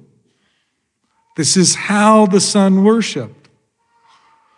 This is what you must do if you will worship him also. I am the Lord thy God, I'm more intelligent than they all. D&C 93:36. The glory of God is intelligence, or in other words, light and truth. The light shines in darkness, and the darkness comprehends it not, because in the darkness there are things that are forgotten, but in the light there are things that are exposed and seen. Light and truth, because you see things as they really are. Because you judge things as they really are, not after the manner of men, but according to the light that God shines upon it, so that you can see and you can feel that the heart that is speaking to you is pure, that the words that are being spoken are given by the grace of God, that it doesn't matter how flawed a vessel the Lord chooses. He can cleanse any of you every whit. That he has such power as that, so that he can take what is broken and mend it, and he can take what is unclean, even scarlet in color, and make it white as snow by his word, which is the word of the Father, because the two of them are one. And so comes this sobering verse, 2 verses, in D&C 130, verses 18 and 19. Whatever principle of intelligence, remember, I'm the Lord thy God, I'm more intelligent than them all. The glory of God is intelligence, or in other words, light and truth. So now you, whatever principle of intelligence we attain unto in this life, it will rise with us in the resurrection. And if a person gains more knowledge and intelligence in this life, through his diligence and obedience than another, he will have so much the advantage in the world to come. How will you gain intelligence? How will you gain knowledge?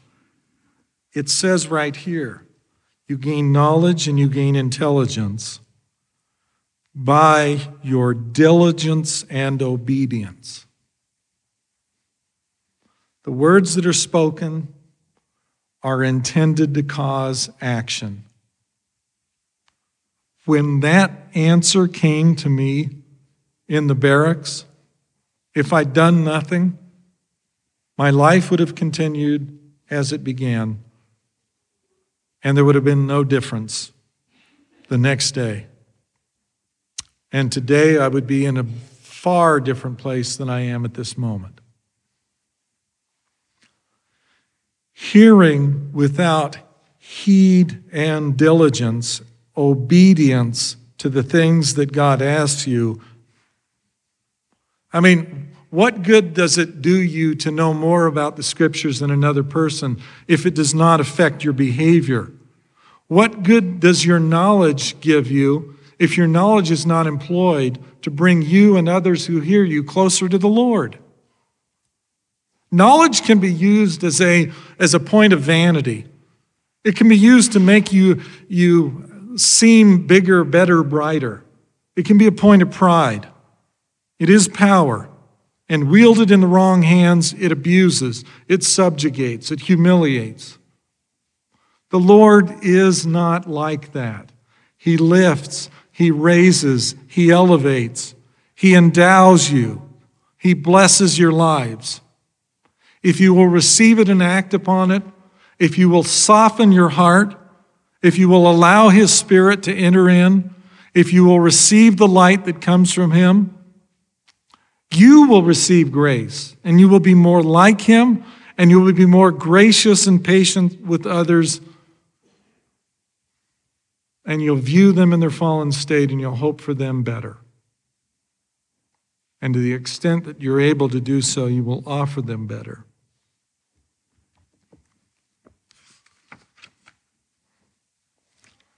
Joseph Smith, The Teachings of the Prophet, knowledge saves a man. In the world of spirits, no man can be exalted but by knowledge.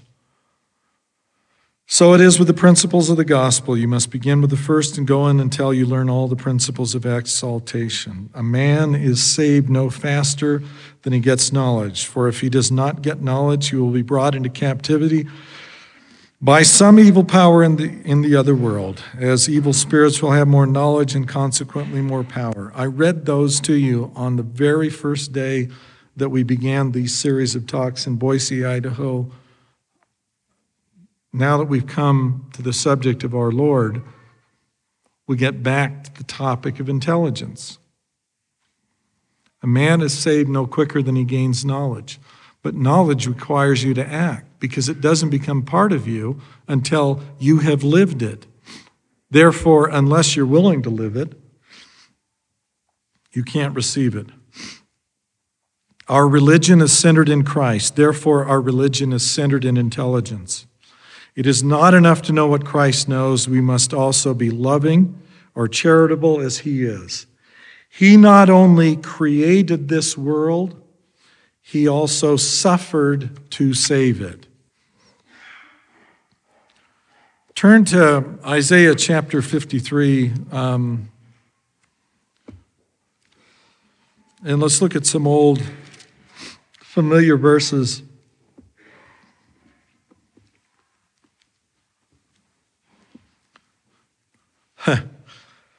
This is Isaiah writing long before the event, but the context is almost an echo of the quizzical nature of Christ on the road to Emmaus, saying, "What are you talking about?" And they're saying, "Are you dumb? Are you ignorant? Are you oblivious to what's been happening?"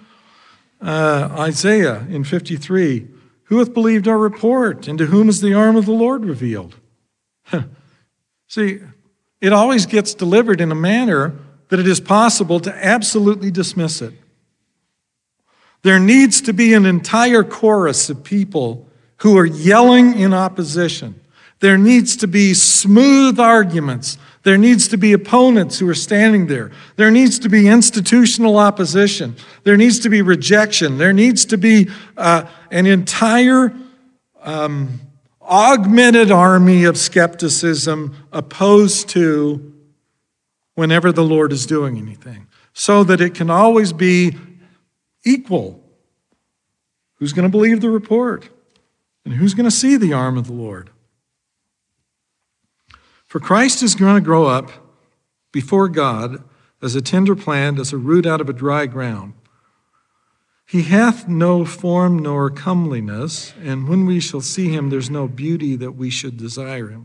I really dislike the way in which that's been translated, because those meanings are possible with those words, but that is absolutely not how I would render them. Hamad, all Hebrew is based upon, almost the entirety of the Hebrew vocabulary is based upon a three-letter root. And the root of the word that gets used for beauty really is talking about something to be coveted, desired, some kind of precious thing that you want. Hadar, ornament, honor, splendor, majesty. If I were rendering a translation on this, I went and I looked this morning to see how Gileadi rendered this in his apocalyptic book of Isaiah. And Gileadi rendered it, he had no distinguished appearance that we should notice him, no pleasing aspect that we should find him attractive. I would render it differently still. I would say he had no bona fide authority that we should submit to it. He had no standing, credibility, bona fides. He had no position that we should acknowledge him. Because you can throw around the words and you can go to the third and the fourth and the fifth and the sixth definition and you can mess with it. But when you miss the fact that we're talking about Christ, we're talking about him growing up in a place that is essentially barren, devoid of the knowledge of God. And we're talking about him coming along and those that are in this barren wasteland looking at him and saying, why should we believe you? Then you have to go to the definitions that let you say authority, majesty. I mean, majesty or desirable thing. What do men covet more than a position of rank and authority? And Christ didn't come that way. He came beneath all things. He came as someone that was considered renegade, an outsider, someone that was easy to dismiss, someone that it was easy to look at and say, for that, I'm having none of it. It's too great a risk to believe this stuff.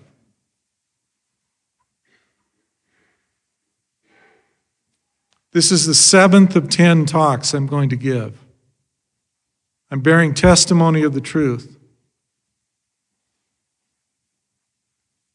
There's no reason to think that this endeavor is anything other than some person trying to call attention to themselves. Unless what I'm declaring to you is truth and is light. And if I am, then how you respond to that, you do not need to respond to me. You don't need to like me, and you don't ever need to mention my name again. But what I'm saying, you need to respond to between you and God, between how you live your life from this day forward and the Lord who is going to come to judge the quick and the dead. You need to get right with him. I'm not going to be your leader. I'm not going to form a church. I'm not going to do that. It wouldn't work anyway. But you can be healed, and you can come to the Lord, and you can live your life differently. And you can look at these same scriptures in a new light and let his Spirit to fill you. And you can make a difference in the lives of others.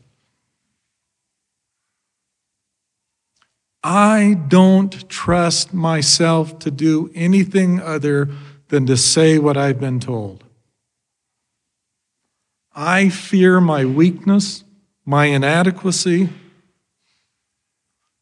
I fear offering up my own ideas. I don't want to rely on me. Don't you do that when I'm asking you not to. You rely on him. But just remember, when he speaks, this is how he came. He's not going to do it differently. He's not going to make it easy for you. He's not going to tell you, I'm going to put my thumbprint on this, and here's the hall pass. Who wants the hall pass? That guy's got the hall pass. Follow him. He can never lead you astray. And if he were to do so, I will remove him. I am the great and powerful. Now I'm borrowing both from Cecil B. DeMille in the Ten Commandments and The Wizard of Oz, and I'm mingling those to present to you false doctrine offered by institutions who claim they possess keys of salvation that will redeem you. I offer you no such keys. I offer you a Lord, and I would have you give heed to him.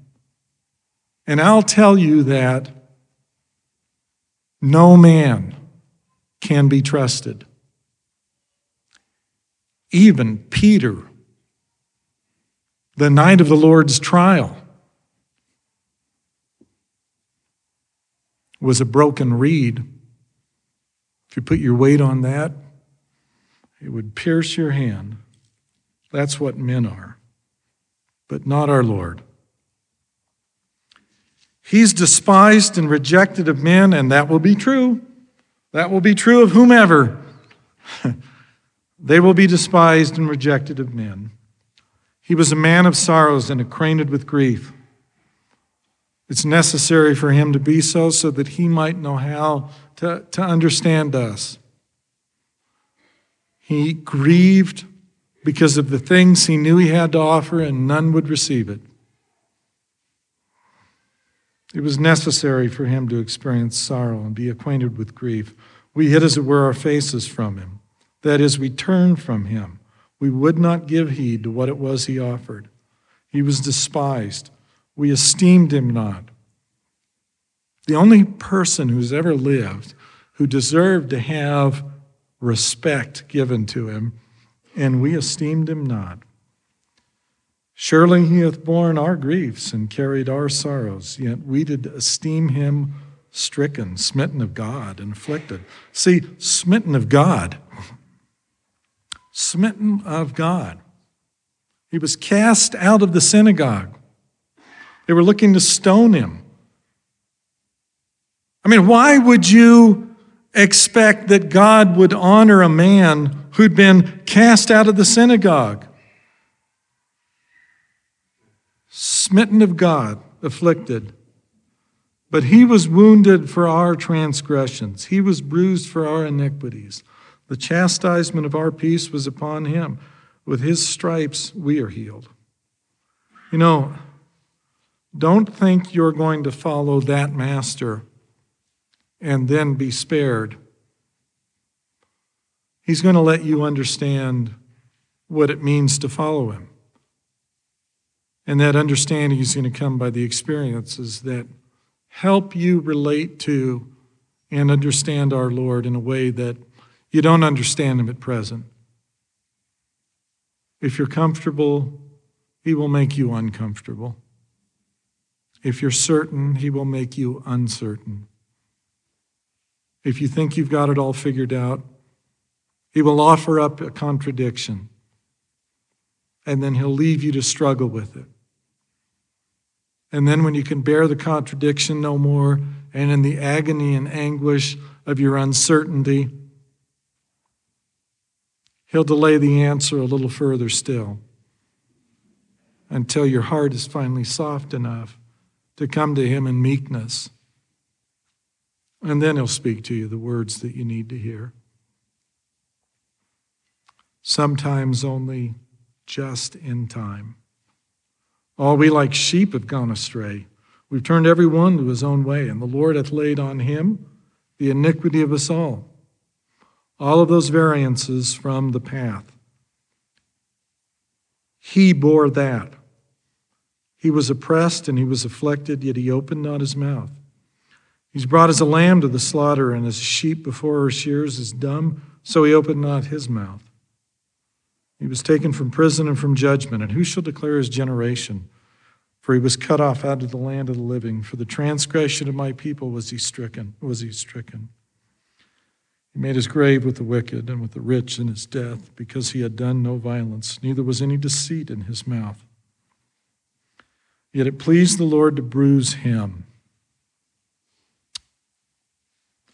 You know that statement, it pleased the Lord to bruise him.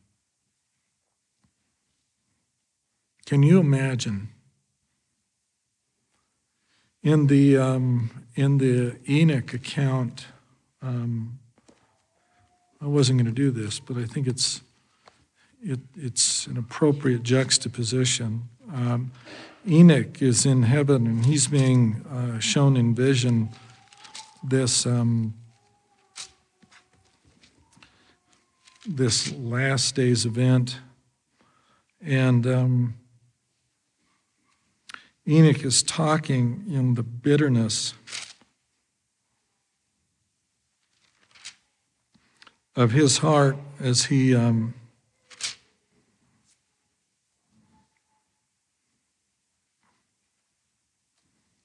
as he's looking at it.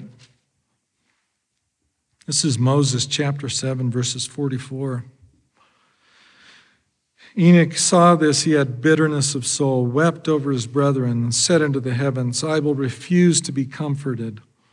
But the Lord said unto Enoch, lift up your heart and be glad, and look. And it came to pass that Enoch looked, and from Noah he beheld all the families of the earth. And he cried unto the Lord, saying, when shall the day of the Lord come? When shall the blood of the righteous be shed, that all they that mourn may be sanctified and have eternal life? And the Lord said, it shall be in the meridian of time, in the days of wickedness and vengeance. And behold, Enoch saw the day of the coming of the Son of Man, even in the flesh, and his soul rejoiced, saying, the righteous is lifted up, the Lamb is slain.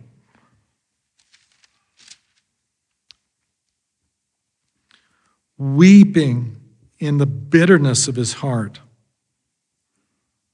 I will refuse to be comforted. All this loss, all this waste, all this death, all this wickedness, so much reason to mourn, I will refuse to be comforted.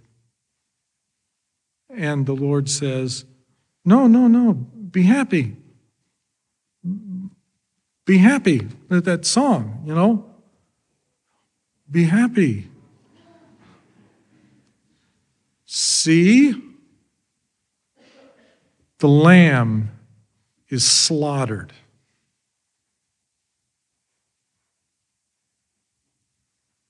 It pleased the Lord to bruise him. Is there no other way? There's no other way. He hath put him to grief. When thou shalt make his soul an offering for sin, he shall see his seed. He shall prolong his days, and the pleasure of the Lord shall prosper in his hand. He shall see the travail of his soul, and shall be satisfied. By his knowledge shall my righteous servant justify many, for he shall bear their iniquities. He gains the knowledge by which redemption comes through the things that he suffers. Because in suffering for sin, he overcomes and finds the path back from sin. So far as he is cast out, that is how far he knows the path back to return. There is no burden you bear that he does not know how to solve. There is no dilemma that you confront that he has not already found the way to resolve and come back to peace with God. Read the chapter on Gethsemane in Come Let Us Adore Him, and you'll read an eyewitness account of how our Lord was smitten and afflicted even beyond what man can endure. And each time he was able to find peace and reconciliation and love despite what he was put through. This is the one about whom the scriptures are speaking. This is the Lord who's asking you to come to him. He's not aloof and he's not distant. If he'll speak to someone in a military barracks, he'll speak to you, every one of you. And what he has to say to you is far more important than anything I can say. But I can bear testimony of him. And I can assure you that he will not leave your petitions unanswered. And I can also assure you that today is once again a day of salvation. And he has set his hand again.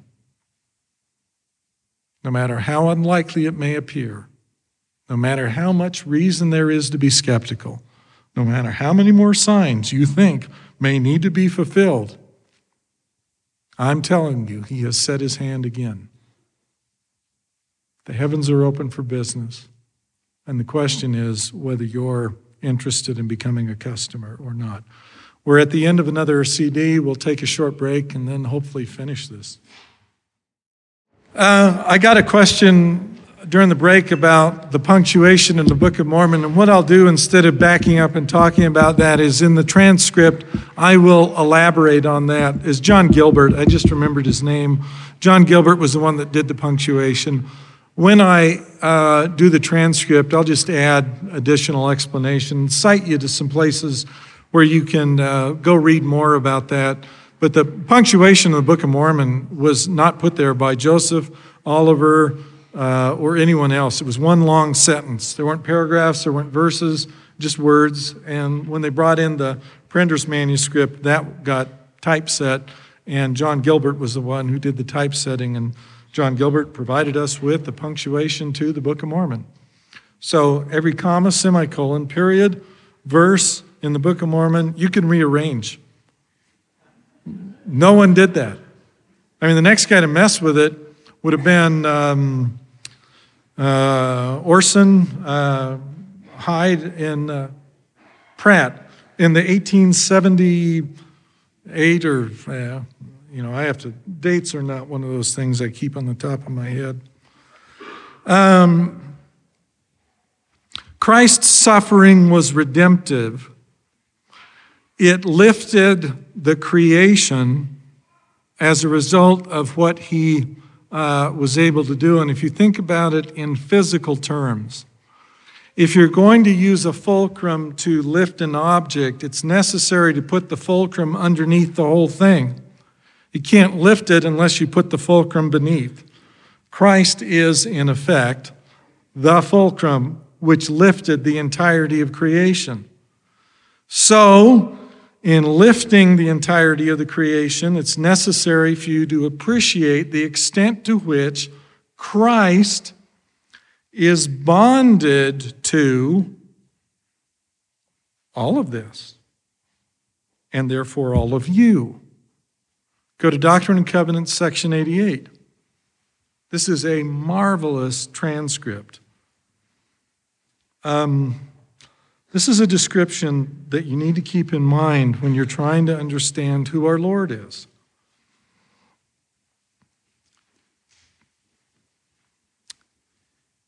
This, beginning in verse 6, he that ascended up on high, as also he descended below all things, in that he comprehended all things, that he might be in all, and through all things the light of truth. Which truth shineth? This is the light of Christ, as also he is in the sun, and the light of the sun, and the power thereof, by which it was made. As also he is in the moon, and is the light of the moon, and the power thereof, by which it was made. As also the light of the stars, and the power thereof, by which they were made. And the earth also, and the power thereof, even the earth upon which you stand. And the light which shineth, which giveth you light, is through him who enlighteneth your eyes, which is the same light that quickeneth your understandings, which light proceedeth forth from the presence of God to fill the immensity of space, the light which is in all things, which giveth life to all things, which is the law by which all things are governed, even the power of God, who sitteth upon his throne, who is in the bosom of eternity, who is in the midst of all things.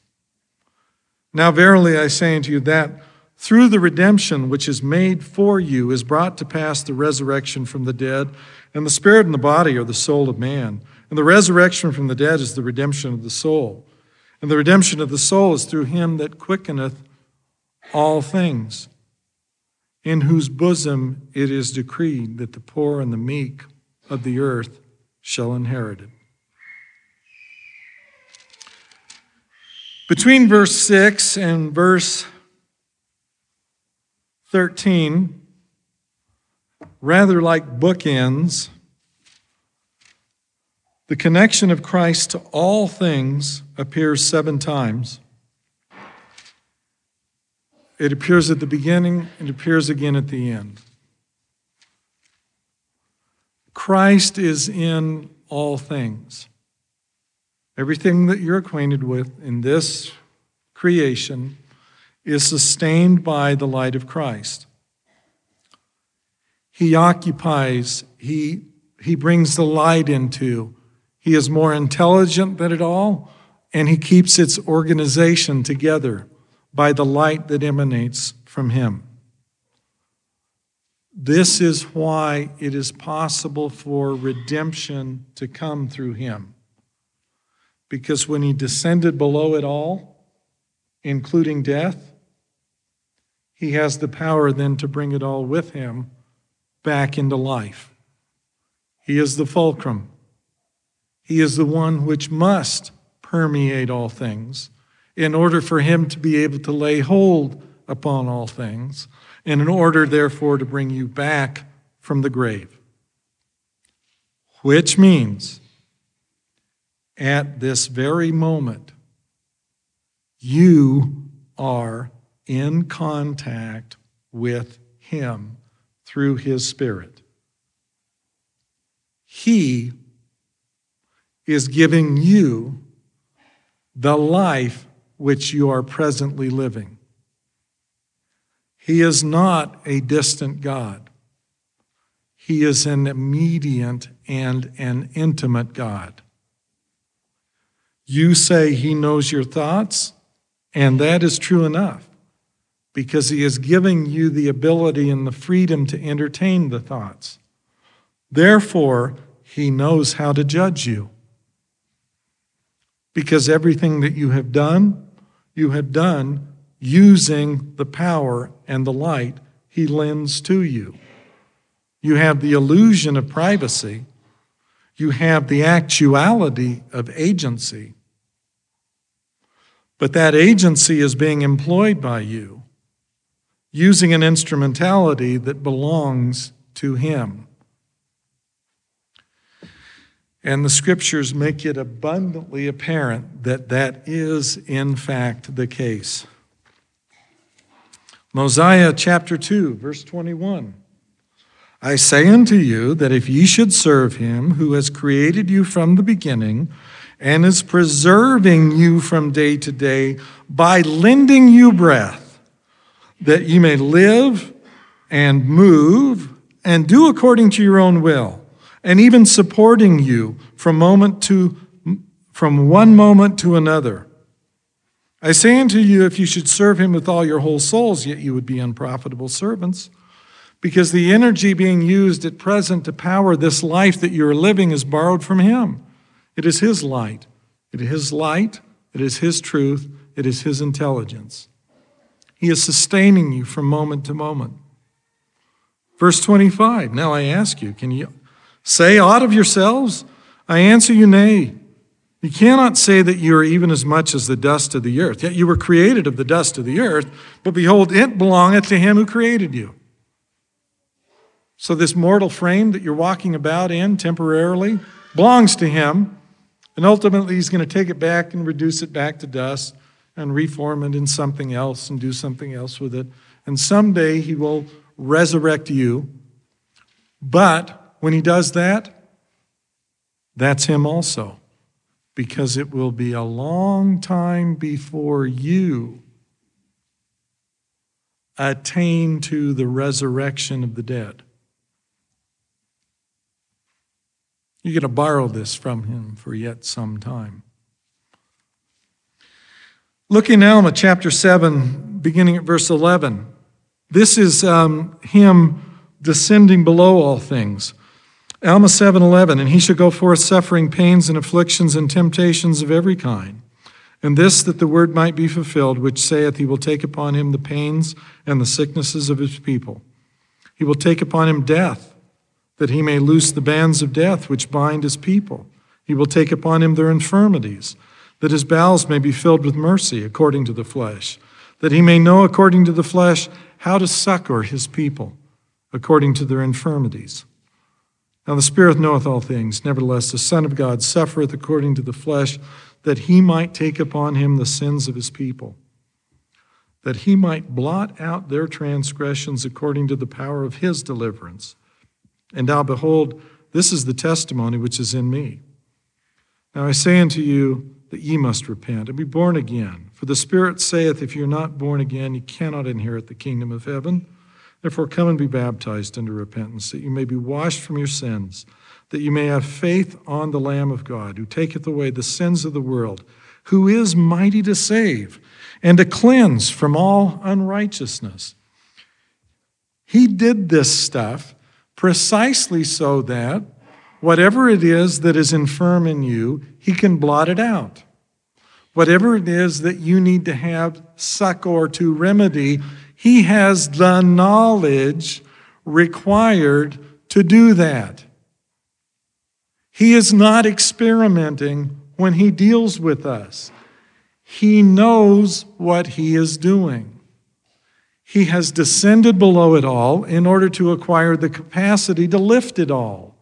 And the things that he intends to lift back include all of you. He intends to save everything. And by saving everything, allow it to continue on in its course. Those who will receive less will continue on in a lesser course. Those who will receive more will continue on in a greater course. But all will continue on, freely using what God freely gives to both the righteous and the wicked. He makes the sun to shine on the righteous and the wicked. He makes the rain to fall on both the righteous and the wicked. And he does so while merely asking you to repent and turn to him. He does not demand obedience. He offers you, if you will obey, grace for grace, that you too might receive more of him in you, and that you might be better animated by a higher source than the one that animates you at the moment. No matter where you are situated, he continuously offers you more. Now we go back to Abinadi, and I said a few moments ago that he knows what he's talking about. Let me read you just how very much Abinadi knows. This is Mosiah chapter 15, beginning at verse 8. And thus God breaketh the bands of death, having gained the victory over death, giving the Son power to make intercession for the children of men. Having ascended into heaven, having the bowels of mercy, being filled with compassion toward the children of men, standing betwixt them and justice, having broken the bands of death, taken upon himself their iniquity and their transgressions, having redeemed them, and satisfied the demands of justice. Now I say unto you, who shall declare his generation?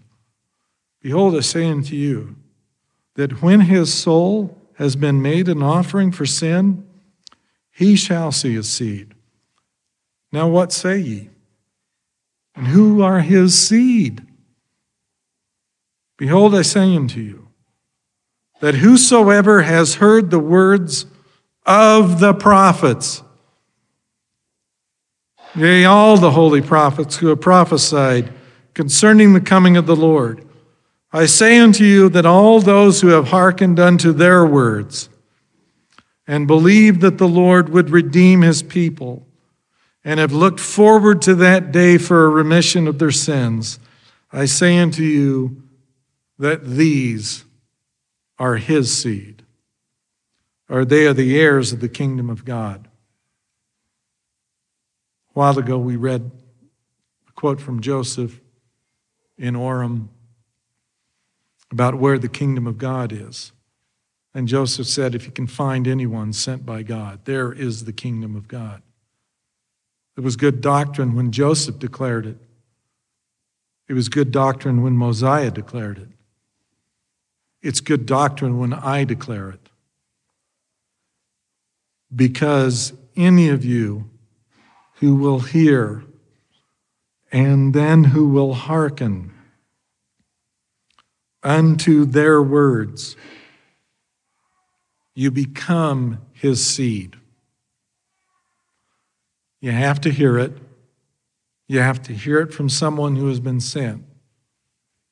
But it does you no good at all if you will not hearken to it. Because it is in the hearkening that you will meet God. You will find redemption. You will hear his voice, and you will become a holy vessel because his word will be animated in you. And you will have no doubts about your salvation because you will hear him declare it in his own voice. And you will know that he's no respecter of persons. And you'll know that you, like any other person, can come unto him and look to him and him alone for your salvation and not be dependent upon any other person or system. And you too can join in singing a song of redeeming love. We will get to more of this as we move along. But today it's only necessary that we begin to introduce the fact that Christ is the redemption of all. When his religion is here,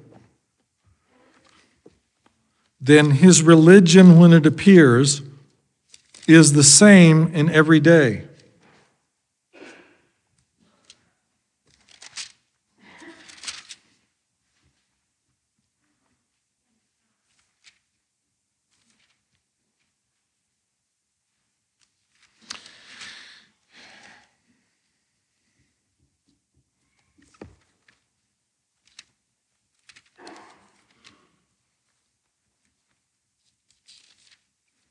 Turn to Mormon chapter 9, beginning at verse 7. And again I speak unto you who deny the revelations of God and say that they are done away, that there are no revelations, nor prophecies, nor gifts, nor healings, nor speaking with tongues, and the interpretation of tongues. Behold, I say unto you, that he that denieth these things knoweth not the gospel of Christ. Yea, he has not read the scripture, if so he does not understand them.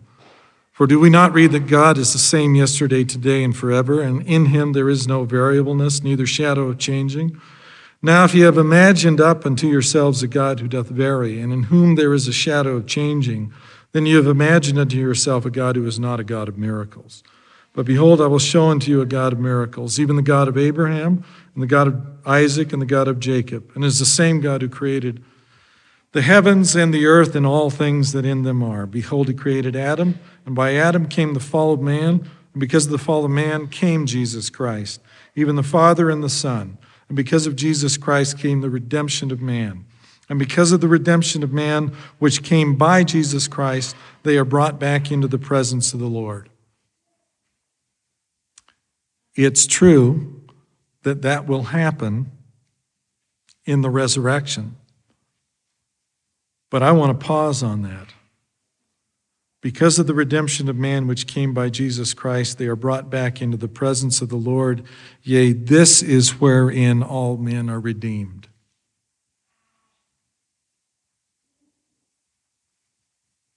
If I were punctuating it, I'd put a period there, and I'd start a new thought in a new verse. Now is the day of redemption. Because of the redemption of man which came by Jesus Christ, they are brought back into the presence of the Lord. Yea, this is wherein all men are redeemed. What is the fall of man? It's to be cast out from the presence of God. What is the redemption of man? It's to be brought back into the presence of God. Today is the day of redemption. Today is the day of salvation. Come back into his presence. Ether, chapter 3. Beginning at verse 13.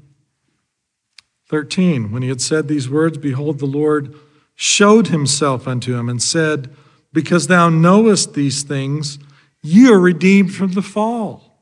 Therefore ye are brought back into my presence. Therefore I show myself unto you. This is the gospel of Christ.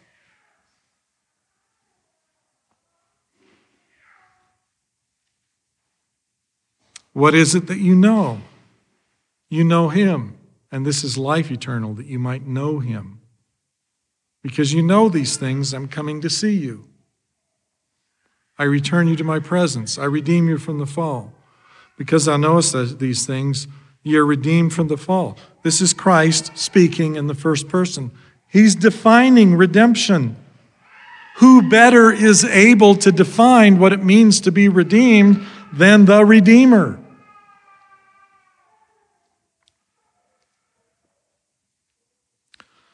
Reconciliation comes through Christ.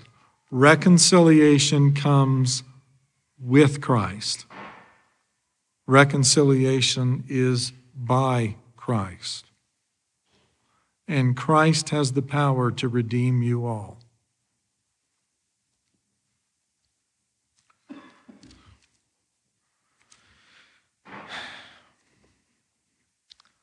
I want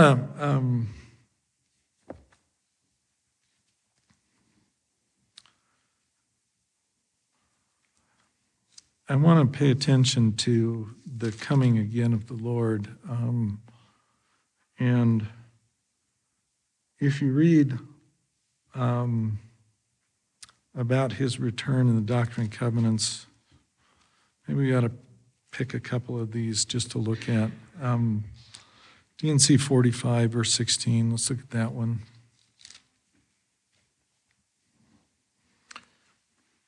He says, I will show it plainly as I showed it unto my disciples as he stood. This is verse 16 of D&C 45, I'm sorry.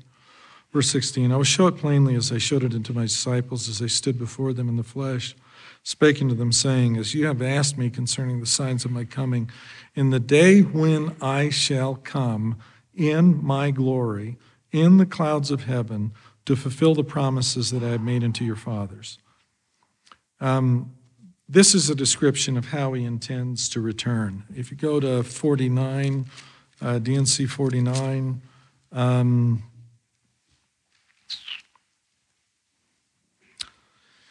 beginning at verse 22, he says, verily I say unto you, the Son of Man cometh not in the form of a woman, neither a man traveling on the earth. Wherefore be not deceived, but continue in steadfastness, looking forth for the heavens to be shaken, and the earth to tremble and reel to and fro as a drunken man, for the valleys to be exalted, and for the mountains to be made low, and for the rough places to become smooth, and this when the angel shall sound his trump. And this is how he intends to come. He may send people who are messengers. He may send people who have things to say from him. But when he returns, he's going to return in glory.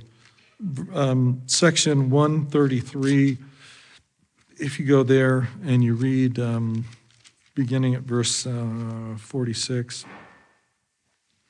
And it shall be said, who is this that cometh down from God in heaven with dyed garments, yea, from the regions which are not known, clothed in his glorious apparel, traveling in the greatness of his strength?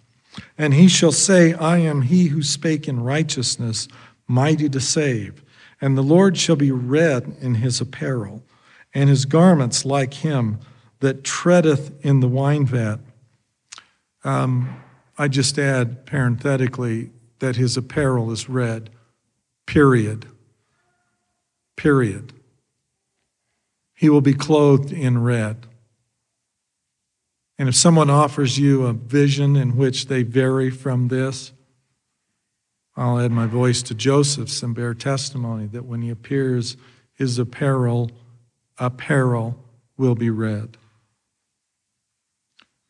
And so great shall be the glory of his presence that the sun shall hide his face in shame, and the moon shall withhold its light, and the stars shall be hurled from their places.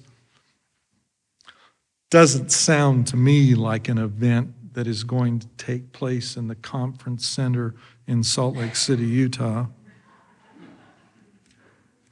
But as I've said, hearken to whatever voice you want to hearken to.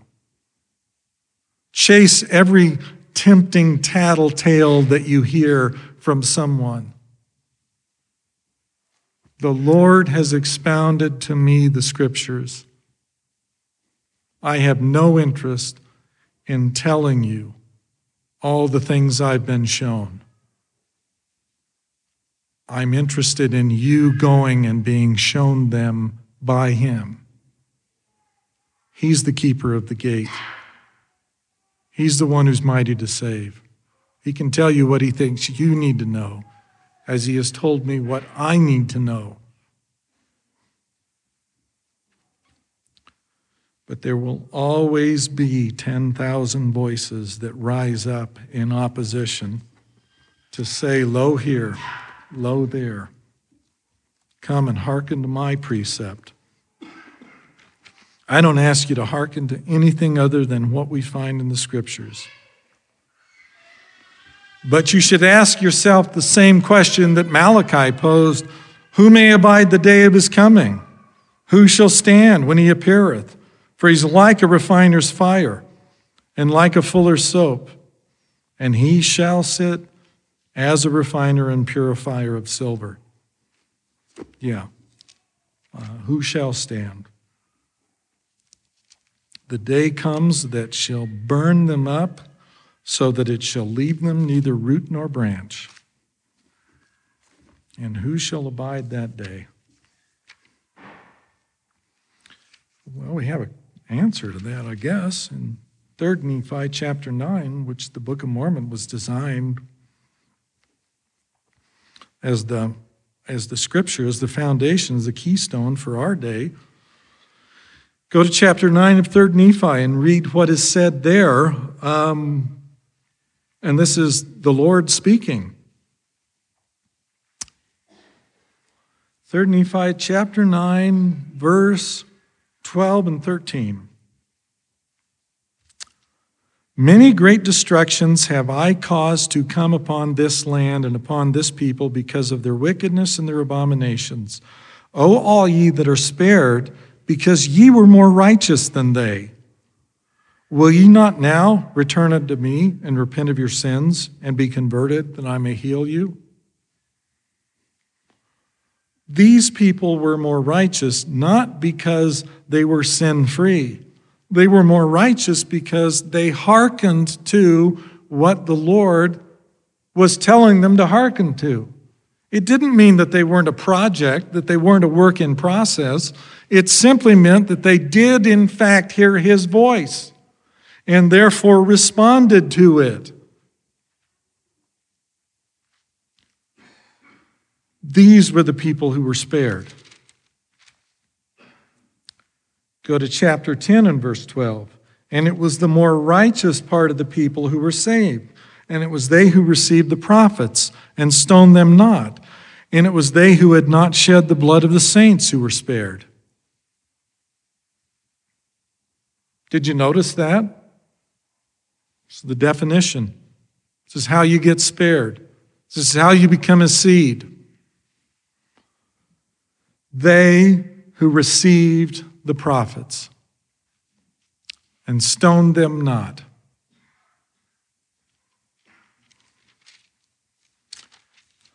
Understand, this is Christ speaking, and put it in the time frame in which he is speaking by looking at 3 Nephi chapter 9, verse 22. Therefore, whoso repenteth and cometh unto me as a little child, him will I receive, for of such is the kingdom of God. Behold, for such I have laid down my life and have taken it up again.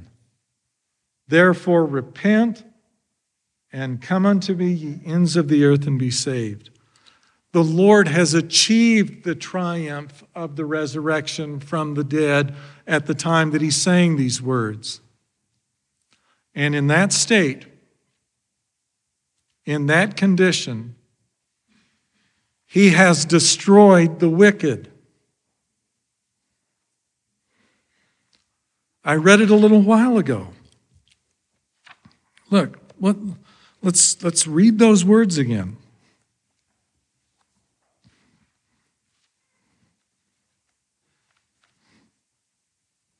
I want you to know that God in these last days, while certain individuals are proclaiming his name, is not trifling with you or me. Okay?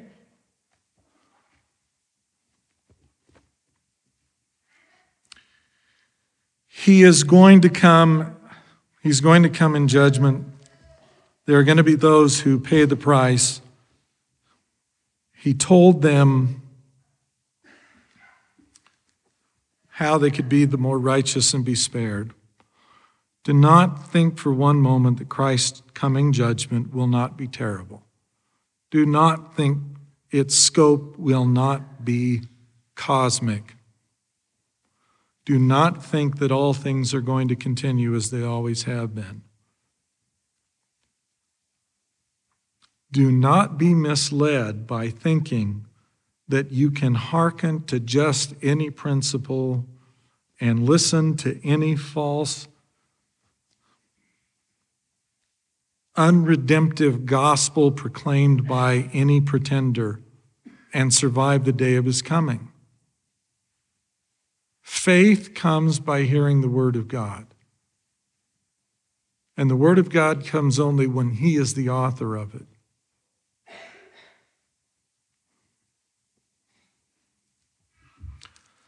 Well, remember that you should not look for a Messiah to come which has already come. And the Son of Man cometh not in the form of a woman, neither a man traveling on the earth.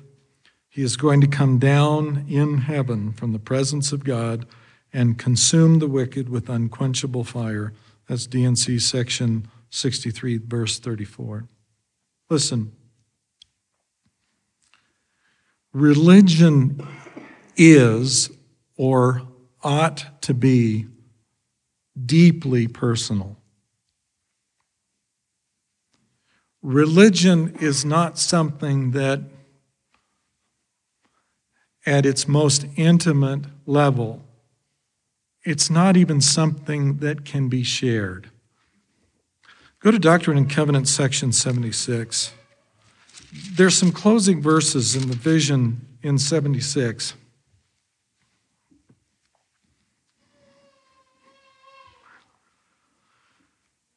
Beginning at verse 114, great and marvelous are the works of the Lord and the mysteries of his kingdom, which he showed unto us, which surpass all understanding, in glory and in might and in dominion, which he commanded us, we should not write while we were yet in the Spirit, and are not lawful for man to utter. Neither is man capable to make them known, for they are only to be seen and understood by the power of the Holy Spirit, which God bestows on those who love him. and purify themselves before him, to whom he grants this privilege of seeing and knowing for themselves, that through the power and manifestation of the Spirit, while in the flesh, they may be able to bear his presence in the world of glory.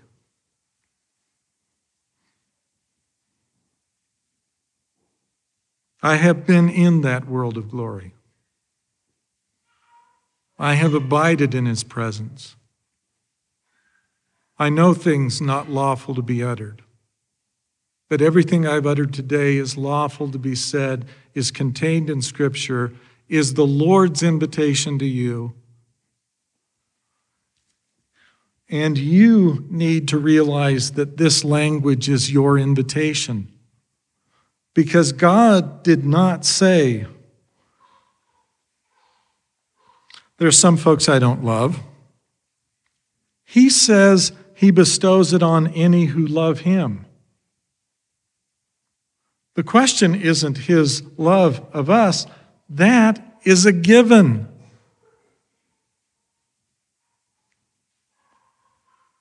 Those few of you who are sitting in this room with a hard heart, rejecting what I have to say, he loves every bit as much as those of you whose hearts are soft and are open and are willing.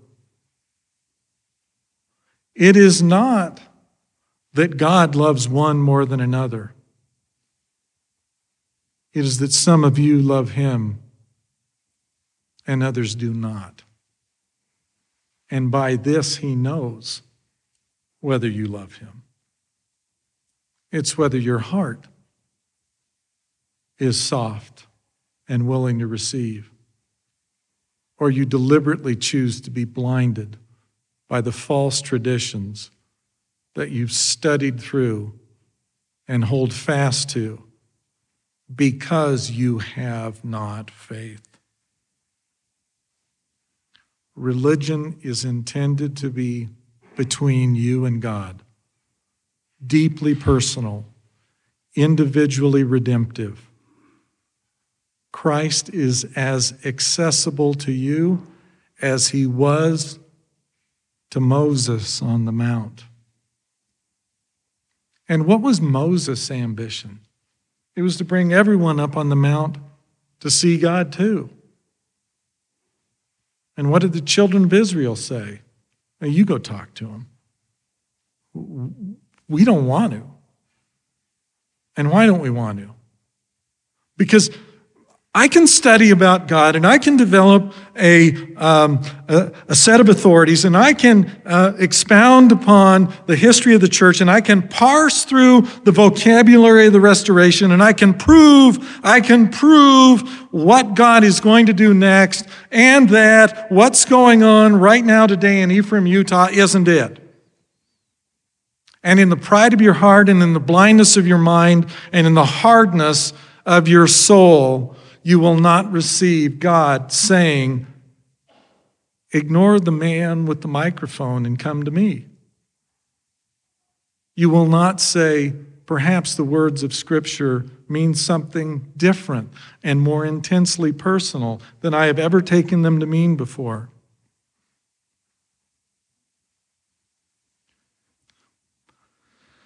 I'm not the best messenger. I wish I had the voice of an archangel. I wish I could do something to soften the heart. Christ is in fact holy, and I'm deeply aware of the fact that I am not. I can't redeem any of you, but he can. I can testify of him, but when it comes down to it, at the end of the day, you can feel faith and you can feel that something important is being communicated by God to you. But if you read in the Doctrine and Covenants, look at the process. The wicked one comes and he takes away the light from you, and he does this through your disobedience. And what is your disobedience? That wicked one cometh and take away light and truth through disobedience from the children of men, and because of the tradition of their fathers, my voice is going to fall silent in your ears in a few moments, and you're going to leave here, and you're going to go on, and there are going to be 1,000 voices and traditions that intervene, and come the morrow, you're going to attend meetings in which you're going to hear a lot of things expounded that just aren't true, and the traditions will take over, and your families are going to impose upon you the traditions that they have handed down, and you're going to sing about blessed noble pioneer, and the cacophony of voices will rise, and the critics will chirp up, and the wicked one will come and take away light and truth. And I cannot be with you always. And if I were, it would only cripple you. And I'm not here to cripple you. I hate the fact that these are 10 talks given by me. I wish there were 10 talks given by 10 different people. That way you wouldn't say, well, he's, something. I'm nothing. I'm keenly aware of my own limitations. But I am keenly aware of our Lord. When I have had discussions with him, they have invariably been parsing through the scriptures, explaining things. When I have inquired and gotten answers, it has been because of things that are in the scriptures that I do not understand. I bear witness of Christ. I have seen him. I know he lives. I know he is coming in judgment. And I know that before his coming, he has wanted some things to be declared. I have been as faithful as I can be in declaring the things that I've been asked to declare. I sense keenly my own inadequacy. I beg you to overlook all that. Look at the scriptures. Look at the words of Christ. Look at the explanations we got from Joseph. Look at the things that are true. And go to him in faith believing. When I started out, I gave you a description of him. I want to repeat that. The Lord is affable, but he is not gregarious. He is approachable. He is not aloof. He is patient, and he is willing to guide, and he is willing to teach. He is intelligent, but he is not overbearing. He is humble and approachable in his demeanor, even though his power is absolutely undeniable. Therefore, he is both a lamb and a lion. And if you come to him in the day that he offers redemption, you will be coming to the lamb. But if you wait for his coming in judgment, you are waiting on the lion, and you will not like what it is that you will see. I asked you to remember he is quick to forgive sin. He allows all to come to him. He is no respecter of persons. I said that when I began. I'm saying it again as we end today. He is real. He lives. His work of redemption continues right now, just as it continued throughout his mortal life, just as it continued as he hung on the cross, just as it continued in his resurrection in Palestine and as he came to visit with the Nephites. He ministered to other sheep. And for the life of me, I can't understand why the Nephites didn't ask him about those other sheep. It's one of the things about which mankind has had absolutely no curiosity for some reason. He's ministered to other sheep. He's called other people. And there are, in fact, holy men whom ye know not of, that still remain. If there was anything more I could do or say that I thought would convince or persuade you to believe in him, I would do it or I would say it. But despite it all, I realize Some of you are going to walk out of here thinking that I'm just another one of these latter-day blowhards, and that's all good and well. Please, however, give heed to the scriptures I've read, the words of Joseph I've quoted, and the fact that I do have a witness that he's approachable and that he's every bit as much alive today as he was when he walked on the road to Emmaus. And he's every bit as much willing to come and redeem you from the fall as he is willing to redeem anyone. His work and his glory is culminated in you. His success is redeeming you. If you think that, well, he's aloof, he's distant, and this is an impossibly high thing to achieve, the fact of the matter is, it is a greater achievement on his end to redeem you than it is at your end to be redeemed. There's more anxiety, there's more desire, there's more rejoicing in heaven when he redeems someone from the fall than there is here. He came, he suffered, he lived, he died, he did what he did in order to lift all of creation, and you are inextricably connected to him. Therefore, trust that. Receive him. It may start very slow, very small, very distant. Act on that. Hearken to that. It gets louder. You will never wind up in the company of gods and angels if you're not willing to have faith in those preliminary things that you receive that ask you to go and to do. When I first got an answer to prayer, sitting in a barracks in New Hampshire, if I hadn't acted on that, if I hadn't gone and done, I would never have beheld the Lord, much less been taught by him. But I did, and I do. And whatever he asks of me, that's what I do now. And it doesn't matter how unpleasant I may find it, or how reluctant in my heart I may be to go and do. I go and I do. You need to do that. May not even make much sense to you when you're going and you're doing. You may think you're giving offenses where you absolutely do not intend to do so. You may find the people that you love rejecting you, finding a new family, and then having that family reject you again. I've laid it all on the line for the Lord, and I've done it twice now in a single lifetime.